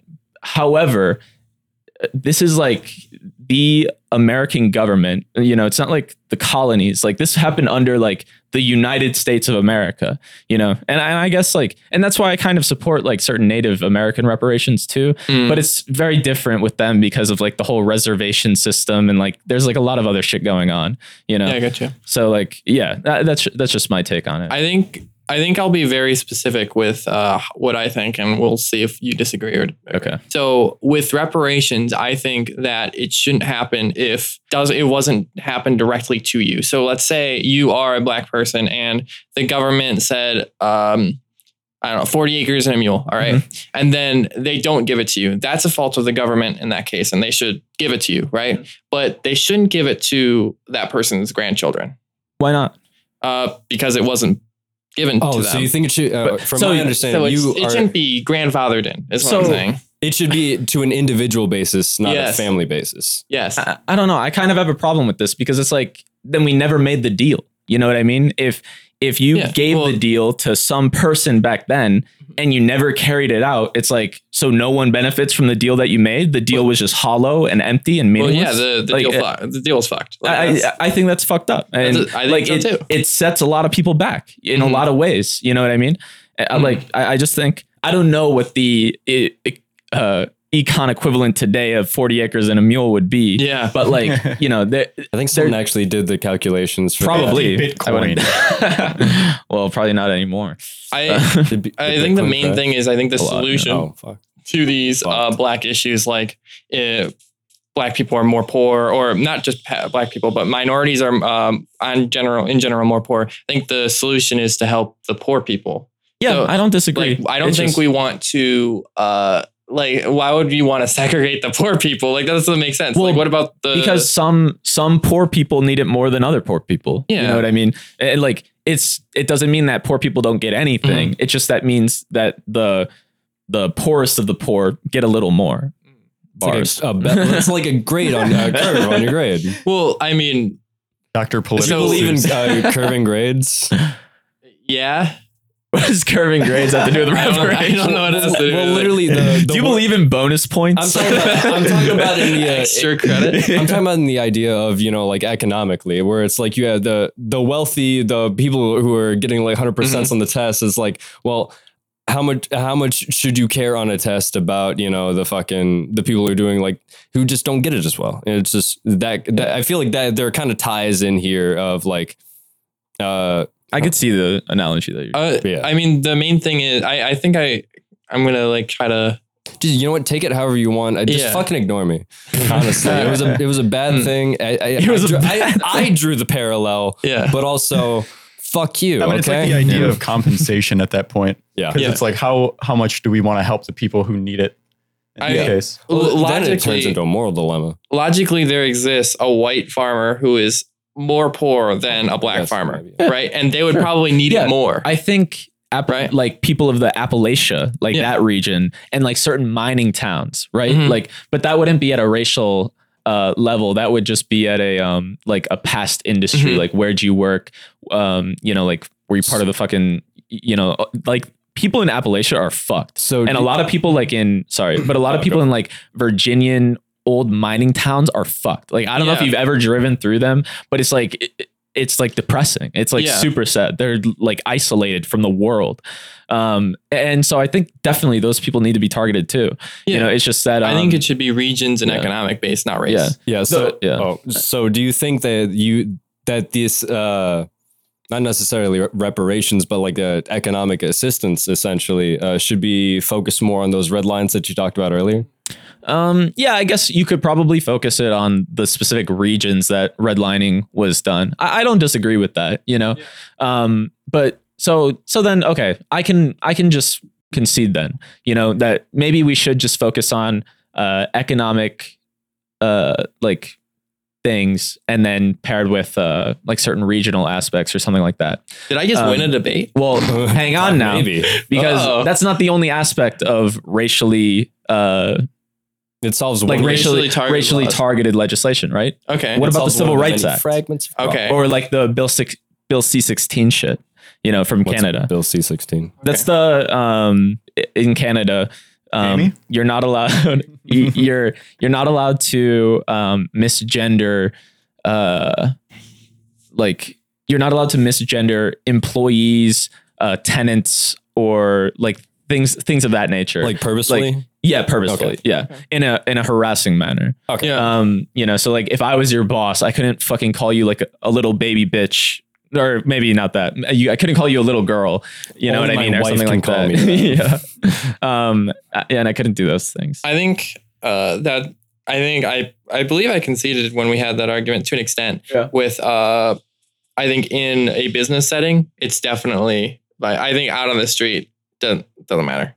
But I think in a business setting, it's very important. Yeah, out on that the street there's is very protections. different. To We have- uphold yeah. professional conduct, that's just like a Oh, whole yeah. different matter, I feel. It's super important because in a corporate and professional manner, they have so much power. The people who are above you, like they have the power to choose whether you have enough money to eat or have rent. And that shouldn't be based on your race, gender, whatever. So Yeah. it's similar to our first debate to an extent. Mhm. Like I think they should leave it out. Okay. Yeah. For context, these guys have debated multiple times over a Discord server. Yeah, We always argue, Discord yeah. server specifically for it. Oh, that's what it's turned into nowadays. And we It's have a Political battleground. Yeah. It's literally called the political battleground. And honestly, Well- I think it's really fun to see like live in podcast form. I think I was talking about our first debate in the in here, like Oh, okay. the first one, the first yeah. question. Okay. Oh, To yeah. go back to that, I think it's similar to that where I don't think that it should be discussed. Someone Oh, can- okay. Yeah. Yeah. I see what you're saying. Similar, not the same because they're adults, but similar. Yeah. All right. Any closing statements then? No. I think Anthony's a little bitch. No, In So, close. I'm going to say it. This is on another kind of good tie-in with the whole COVID thing. So in the wake of COVID-19, do you believe the restrictions and regulations in America were effective? What are we defining by All right. effective? Yeah. What is the desired effect? Probably just like to stop spread, I'd imagine, is like the response. And also, are we talking about the response of the people or the response that our country took? I guess it would mean, Well, the I government. guess specifically it means like, were they like a positive impact on like restricting the COVID-19 So- pandemic? though, like when I formulated this is what I was thinking. Like with there's kind of a balance, and the more you restrict people, the worse the economy gets, and the less you do it, the worse the COVID gets. But the better the It's a economy cost goes. benefit Yes. analysis. Yeah. So I think Those. personally, it's really hard to gauge with the economics specifically because we're okay. Jordan Peterson made this analogy that I liked a lot. I saw it on Instagram today. There is the America is basically just a big ass boat, a big boat. All right. And there's an iceberg. Okay. We made this iceberg with this pandemic regulations and things.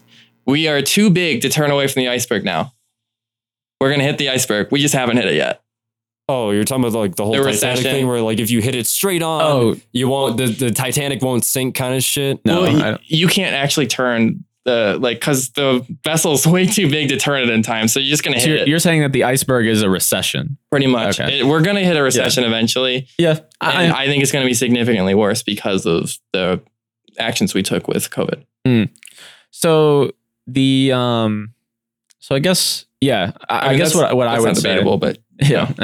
I guess what I would say is that there is a huge cost benefit. Okay, here's a big problem that I have. okay. Is that every time that I talk to like a conservative or something about COVID-19, they always say that like, oh, it only affects people with pre-existing conditions, and like, and you got to be old as shit, and you got to be this, you got to be that.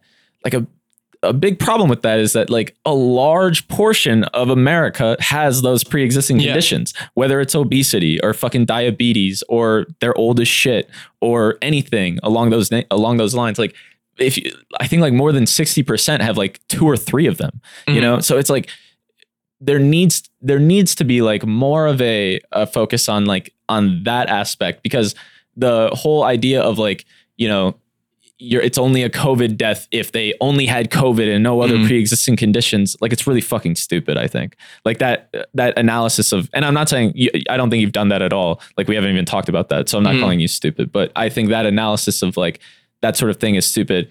And so it changes the way that we analyze, you know, the cost benefit, you know what I mean?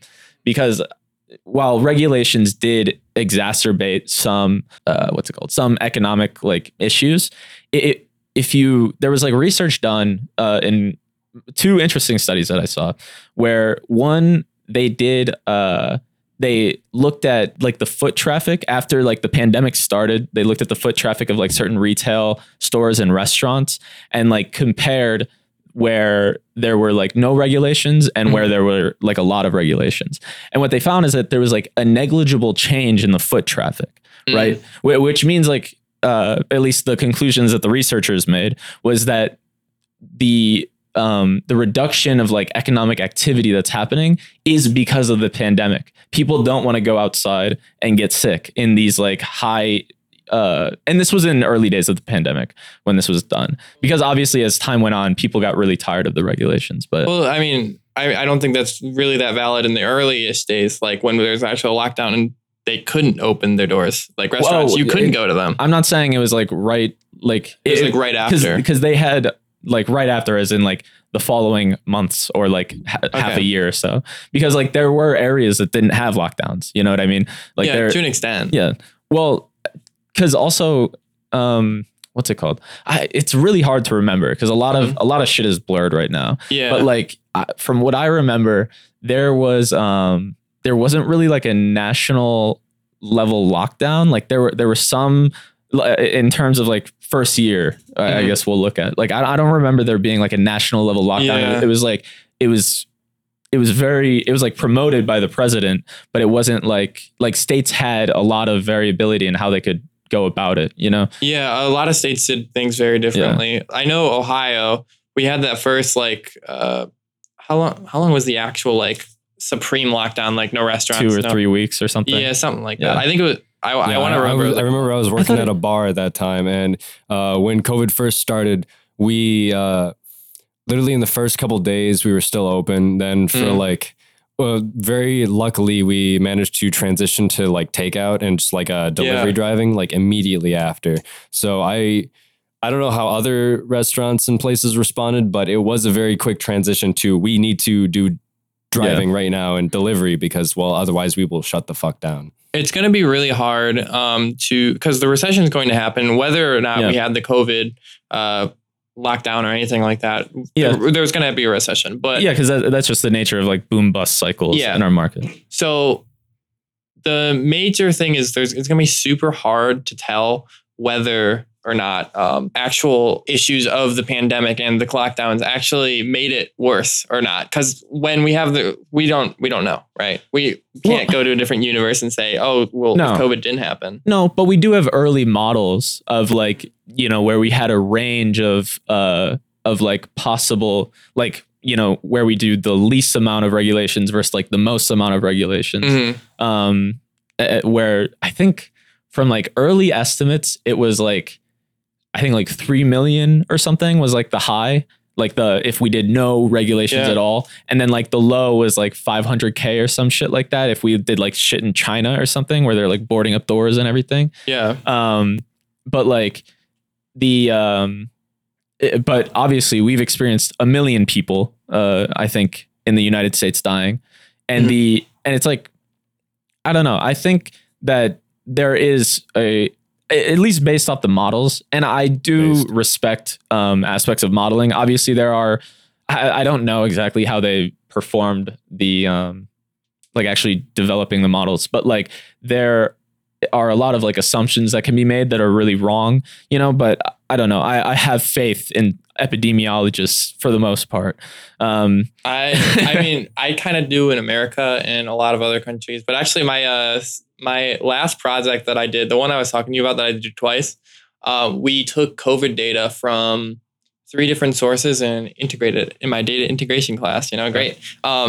But the main problem with it is a lot of countries misrepresent their numbers. Like China, I think has reported like 300,000 cases. Like there's no fucking way. Like or something to be fair, they do have 1 billion people. So I definitely think that they're underreporting. They're 100 billion% on. Yeah, but they did take some of the strictest measures. So yeah, there's no way. There's no way it worked that well. There's guarantee. I don't disagree because there's an analysis of like the purchasing of coffins or urns. Yeah. I think it was urns actually, because they're burning the fucking bodies. And like there was a massive increase in like the sale of urns and shit like that. And it wasn't proportional to the ones that they marked. Well, and I don't disagree that some are underreporting, but like this is data based off the US done by United States epidemiologists, I don't really have a reason to think that they're lying or a reason to think that they would misrepresent. Obviously, some countries differ. We've already seen a lot of economic impact with particularly California. I don't remember what the percentage is. Maybe Jamie here can look it up. But I think I think it's like 20 to 50% of small businesses closed in California, something like that, or small restaurants rather. I don't think it's the small businesses are the ones that are going to get shit on by this. I know I personally felt it being at a startup company, right? We basically couldn't go into meetings, couldn't do all this because of all the lockdowns and everything. I mean, at that point it was early and we didn't really know. But after we actually had the data of COVID and how deadly it actually is, I think it was way too. 35.9% of small businesses. A million people in 3 years?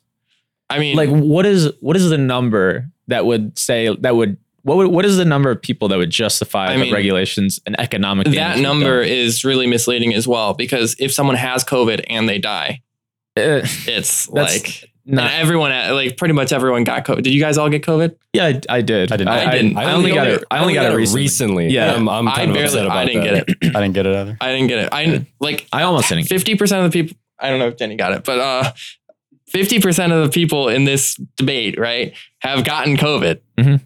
If we're also 20 years old, people die. Yeah, a lot of people die generally. So if let's say a lot of them get COVID and then they die, it's really hard to tell if the cause was COVID.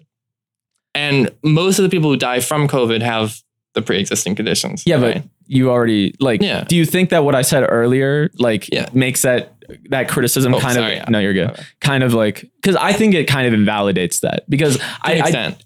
And the reason I think it's to an extent is because we're healthy 20-year-olds, right? Yeah, but what is the population of healthy 20-year-olds? Well, I mean, should the healthy 20-year-olds have to be inside? Maybe not inside, but they should definitely like mask up or like, because think about it like this, right? If I have a family, me, wife, 3 kids, and my mom lives with me, or my mom's husband or whatever the fuck, like or my wife's boyfriend, who's old. If I were to, if we were to just have like a fully open economy or whatever, no regulations, but old people stay at home, like there is still a huge chance that those old people will get COVID because of like the spreading done by people who are younger. It may not affect me as much, saying that but I can still spread it to people who will affect, Yes and no. I agree with you, but also I don't think that people should be, their freedom should be limited based on other people's issues. Like we've never dealt with any issue like that. Like if someone had a pre-existing issue, they were the ones that had to deal with it. Right. Yeah. But you don't think it affects society a little more when massive numbers of people are dying or the stress on our healthcare system because of the nursing shortage, as well as the increase in traffic? Well, I think definitely when there's a pandemic going around, it'll put stress on you, but it's up to you whether you want to take the risk or not. I think so. I think it's definitely should be on the individual rather than the big brother government telling you, hey, stay at home. I don't know, because like if we had, let's say that there was like an Ebola outbreak or something in America, where this is something that is highly deadly, spreads very quickly. What was the book we had to read about that? I have no fucking. My mom did that. I used to. She got AIDS. She made us read the book. I think that's where I read it. It was either. Was it called? I'm always mix it up with like Fahrenheit 7 with something, but I think it's literally another thing where it's just numbers. It's like where the something falls, where the like, wild things are. No, where the I love that one. Yeah, that was just a case about an Ebola outbreak. But like, if something like that happened, do you think the government can't tell people like, hey, stay inside? Like, let's deal with this. Well, yeah, because that's deadly to everyone, right? Yeah. Okay. So the hot zone and all. Yes. Oh, okay. Yeah, there you go. The main thing is like my main criticism is after we've learned the data, right? I like when we didn't know. That's all hindsight, though. I agree. Okay. All right. So after we learned everything, then we were still doing. Oh, okay, we're gonna keep everyone inside, and you can only do takeout and all of that stuff. It was a little shaky, I'd say. For the first 2 weeks, we had no idea what the fuck was going on. People thought everyone was going to die, and it was like, it was actually terrible. Like, that was genuine. Yeah, that was the original perception. That was the original perception. But once it turned out to be kind of mild, and we got more data. I mean, we even had early China data, right? Where before they were like really trying to cover it up. Wasn't it also the origin of COVID that was causing more panic than I feel like the actual? I feel like it was such a televised event, and there was a lot of misinformation that was spread during that period too. Yeah, conservative in my mind, I think you'll agree at least. Conservatives focus a lot on like, did it originate from a lab? Like, was it a lab leak? You know, that whole like theory about it. Yeah, we'll probably never know, I guess. Yeah, I mean, it's kind of unless hard someone comes but out also and says, it's gonna be another one of those things like, well, monkeys had AIDS. Yeah, like, but I don't think it really matters though where it comes from, because it's like it's already out, right? All we can do is deal with the repercussions. Yeah. You know, like, and also the the lab that exists in Wuhan, like that's a like it's there's US investment in it, you know? Yeah. Like, unless you think that the United States and China were collaborating to release like some virus, like to the entire population to gain some global control. That's a blog post. That's a fun story, you know, that's a fun like narrative to like think about, but like, I think it's pretty unrealistic. Yeah. Well, I think the main thing is if like I don't like that argument for one reason. And like, if you shoot someone and you're like, well, he's dead already, so, you know, might as well leave it, you know, like, that's a bad that doesn't really apply. Because if they did it, even if you shoot the gun on accident, right? They may have maybe they were doing some kind of research, and that research are you trying to make negligent discharge? Like, here's the thing, right? Because we wouldn't. What needs to happen after someone gets shot is that someone gets taken to the hospital, right? Yeah. What happened after there might have been negligence and the virus got released? We need to create legislation and public policy to counter it, right? But what happens after is the trial, right? We punish the person who killed, right?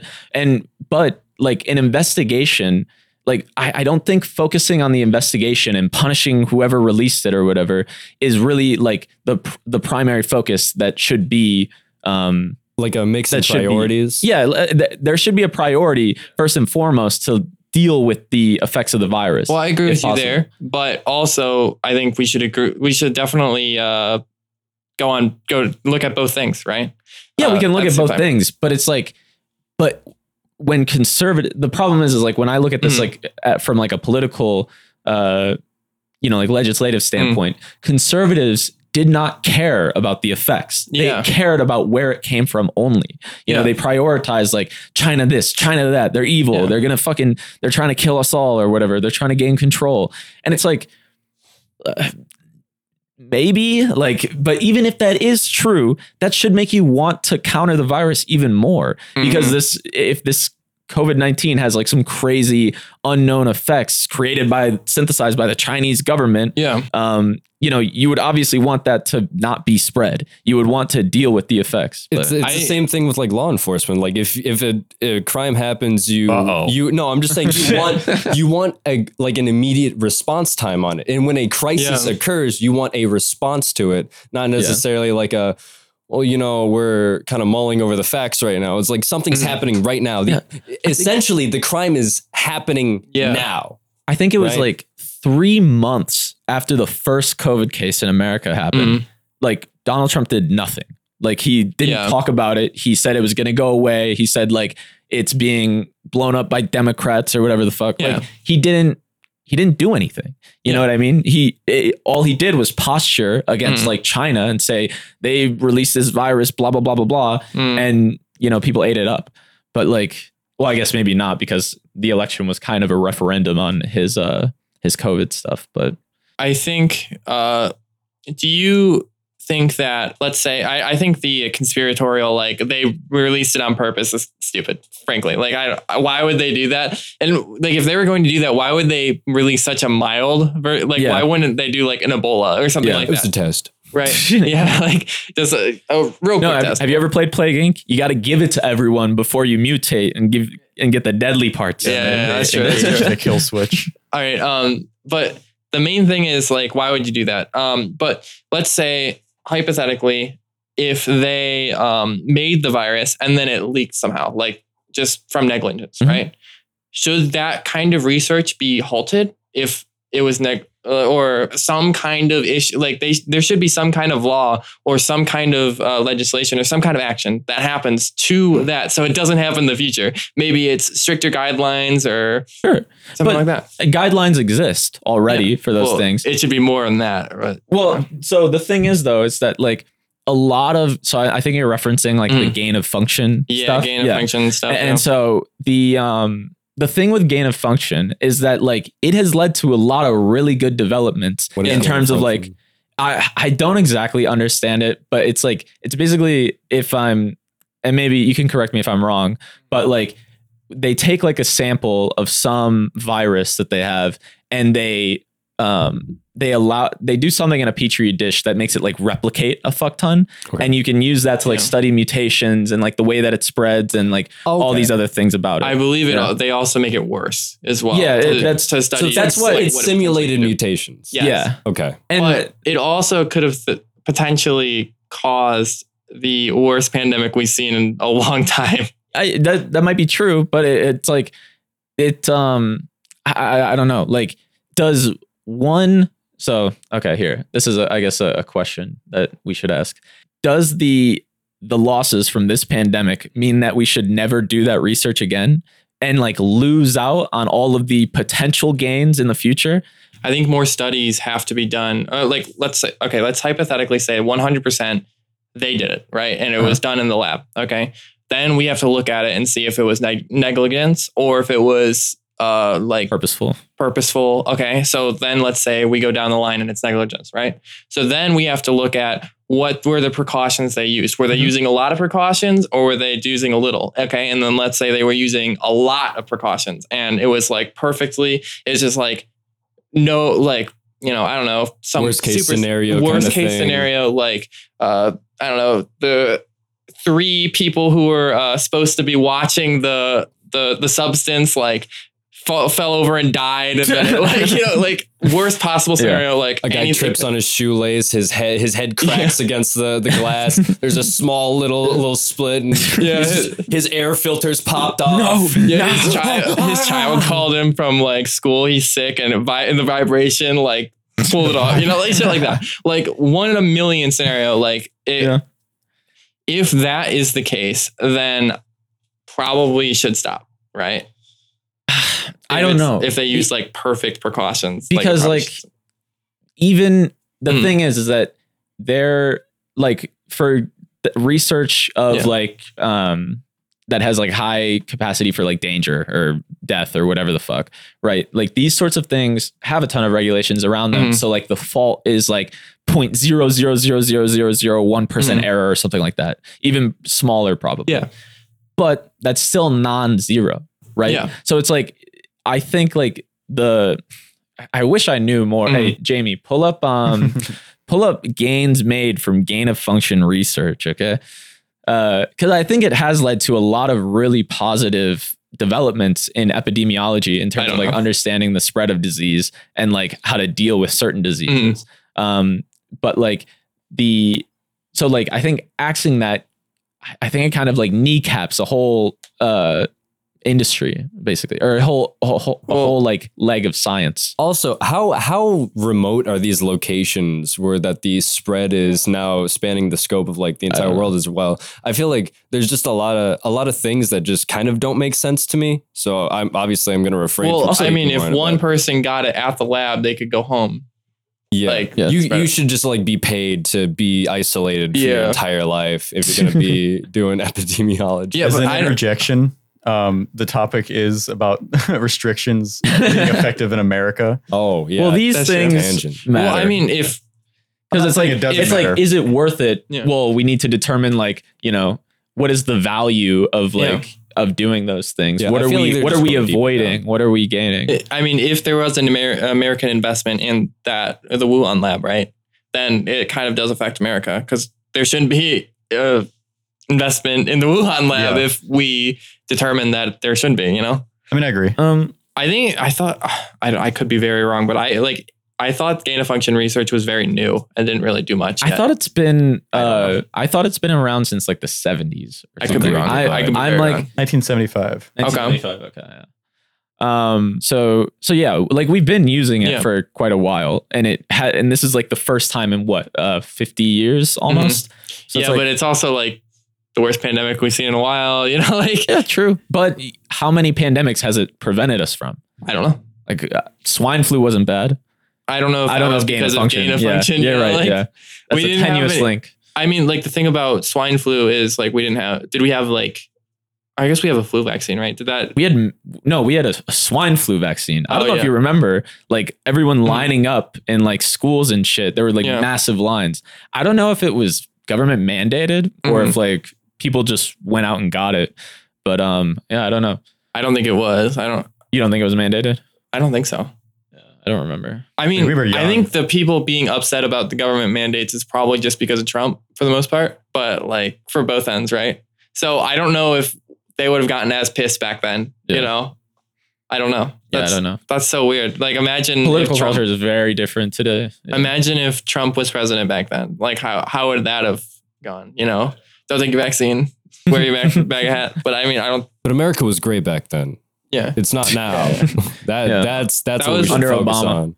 I mean, we already had a flu vaccine and everything, and I think the flu vaccine is very similar every year, right? It's just like updated a little bit. Well, yeah. Well, it changes because of like mutations. I don't think like last year's flu vaccine is it's useful like, for this. Well, the process that we've been using is the same, and we know it's safe and everything. So it's. But also the virus might have come from gain of function research, but like the vaccine itself came from what's it called, the messenger RNA. I don't think that was from gain of function research. No. Yeah. So that's like different. And that's a very new technology that's like incredible, honestly. Yeah. Like it is and it isn't, right? Because we don't know the long-term effects of it at all. I mean, like really the what's it called? Like the vaccine has been out for what, like 2 years now or something? Something like that, yeah. And I think in terms of past vaccines that have been used, like the long-term effects show up in like 6 months usually, or like something like that. And I'm not a doctor. I have no idea. I'm not either. I've literally just like read this one time, and I'm like, okay, that kind of makes sense. That Forbes article sounds right. I'm not an epidemiologist, okay? But yeah, I think that it's just like the nature of like the disease, the way that it spreads. I think all of those things kind of play into the need for more regulations to prevent the spread. Whether that's like advocating for social distancing or anything like that.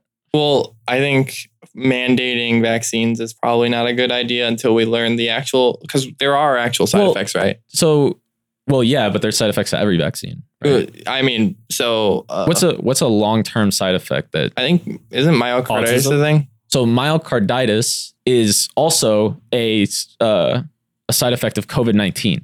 Yeah. Right? And people who get COVID-19 have a higher rate of getting myocarditis than people who get the vaccine. Also, myocarditis is not like a chronic thing. It's acute, right? Like it doesn't, it's treatable and it goes away. I know some, I mean, it's kind of anecdotal, but there are some soccer players who have gotten the vaccine and then pretty much can't play soccer anymore, right? Because I think it's irregularities in the heart, right? Is what myocarditis. Yeah, it's something like that, or like some inflammation, I think. Yeah, I think it's your blood flowing. That might be correct. I don't know if it I don't like, are you sure that it was like permanently they'll never be able to play? I don't know if it's permanent. I don't know if myocarditis is permanent. Jamie. Hey, Jamie. Is myocarditis permanent? It's spelled myocarditis. Thank God Spell it out, Jamie. Today. Wait, hold on. Google's helping me. Is it permanent, you're asking? Yeah. I don't know if it is. But I don't think it is. Even if it isn't, the vaccine isn't permanent, right? No, but like is any vaccine permanent? I think so. I think there are some that are permanent, aren't there? Or like 20, 50, boosters, 30 years? Multiple. If you look at the vaccine schedule, like that is created for like kids in America, we get like something like 15 vaccines or some shit from age like 0 to 1.5, I think. Yeah. And some of those vaccines are repeats, like boosters of the last one. Yeah, but are there, I think. And you have to continually get tetanus as well. Are there some vaccines that are permanent? And also, most vaccines are like 99, 100% effective.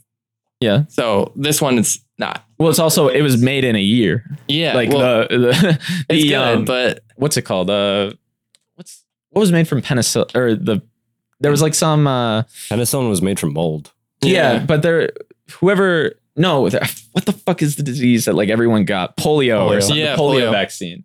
That one is like pretty permanent, but that's after 50 years of, research. So should we give someone should we mandate someone take a experimental treatment? But it's not experimental. It kind of is. Well, it was, right? It was, right? And should we mandate it? As a quick interjection, myocarditis is in very rare cases permanent. Oh, very most of the time. Okay, so we're talking about like 1% and 1%, kind of, but still, like you shouldn't. That exists. Even if you shouldn't mandate it, especially in a soccer player, someone like that who's going to be highly, highly in tune with what they're going to be doing. Like they're going to be eating the right foods, taking vitamins, working out all the time. They're going to have probably little to no risk factors because it's respiratory. So they're going to have, like, the people who die and have risk factors are going to have lung problems, right? So why should a soccer player have to take something like that? Does the soccer player ever interact with old people? Or like immunocompromised people? Like, I don't know. I think that there's just ways in our community that we can make people be safer, right? If that means social distancing, I won't disagree that some regulations are probably taken too far, like not being able to go like on the beach or to a park or something, something like that.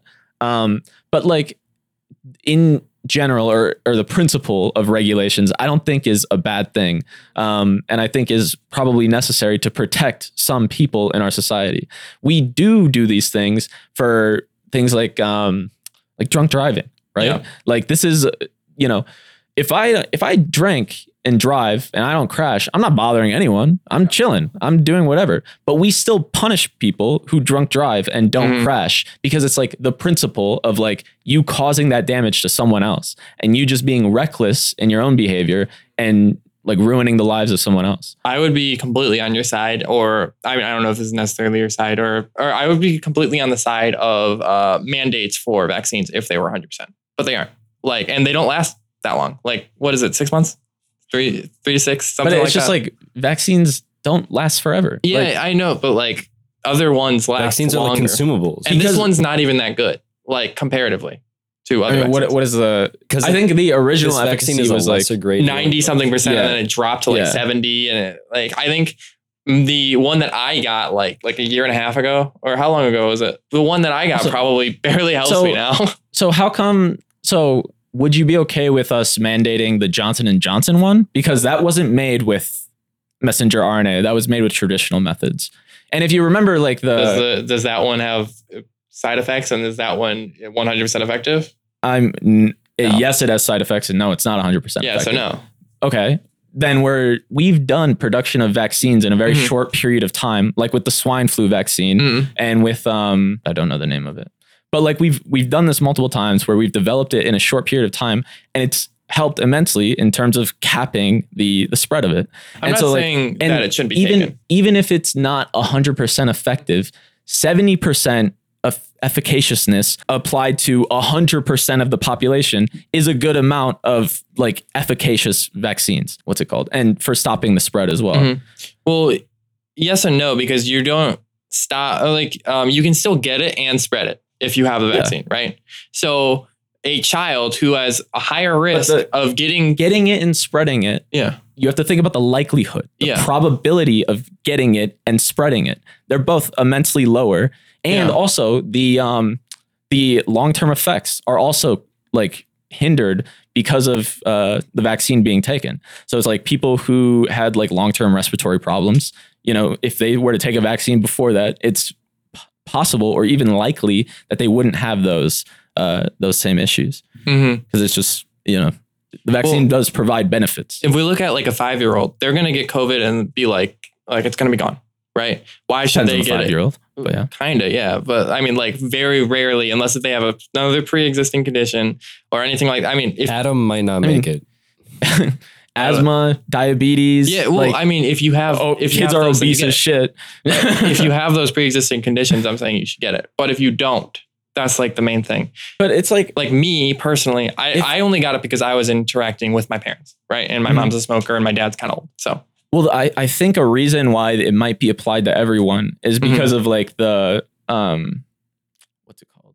Like equal protections or something. I forget what it's called, but it's like, you can't like create a legislation that specifically applies to someone because of their like immutable like condition or whatever. Well, I think you should be able to choose. I don't think there should be legislation at all telling you have to take a medical procedure, right?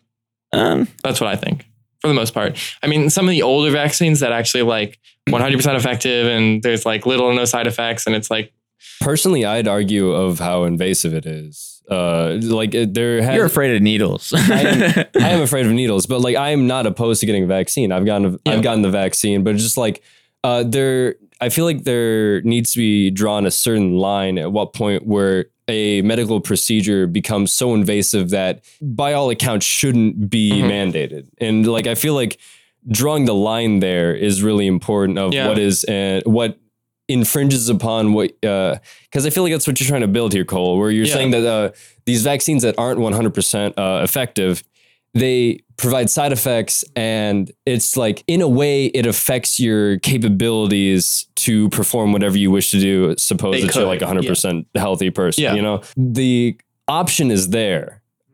I don't know where I'm leading this to, but that's just from what I'm trying to understand. A person who is healthy and doesn't have these pre-existing conditions, they're going to get COVID, and 99.999% they're going to be fine. I mean, you could get the flu and die and be like that. You could get all of this. The thing is that the population of people who fit that category are not, I don't even think they're the majority of the people in the country.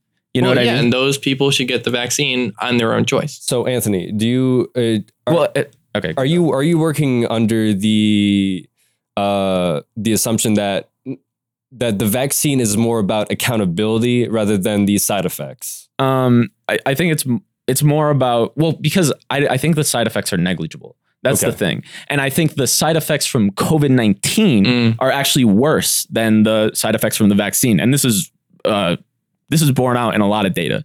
You know, there is like long-term effects with your ability to smell or taste things.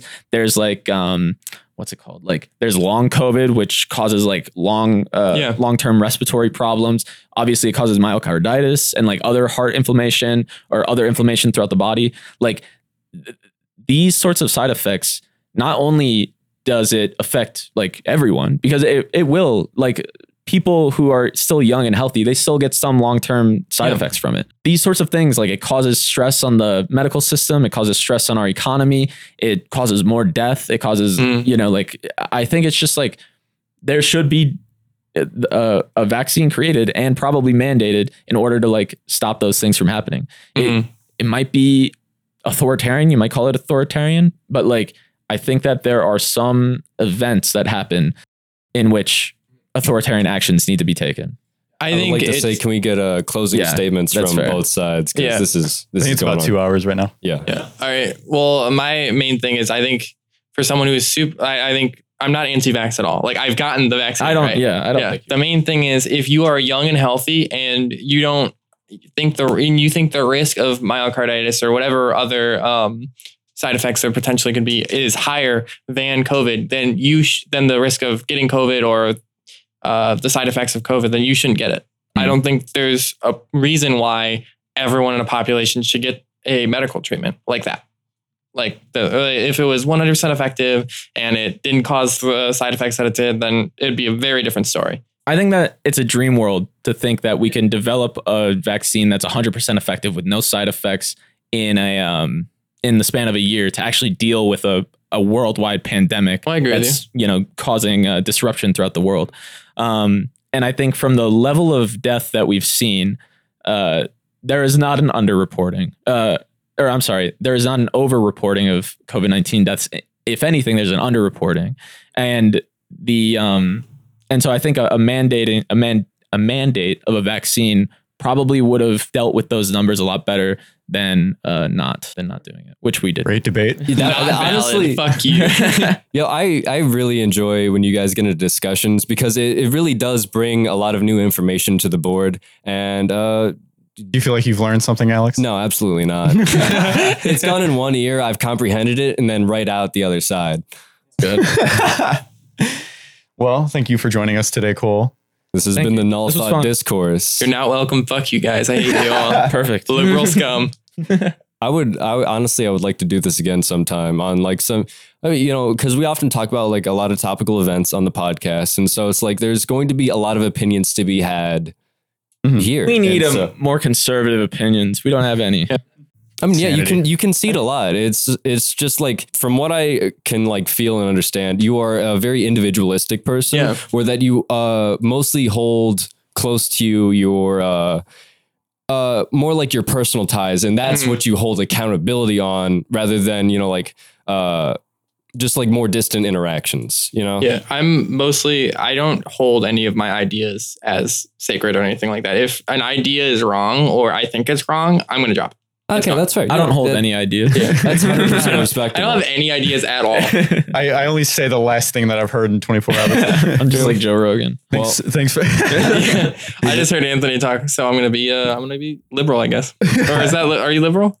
Yeah. Okay.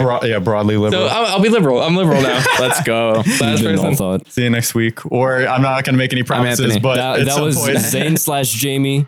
Jamie. Anthony. Me. And I'm Alex. And I'm Cole. And I got a book coming out. No, I'm kidding. No biggie. All right. See you guys.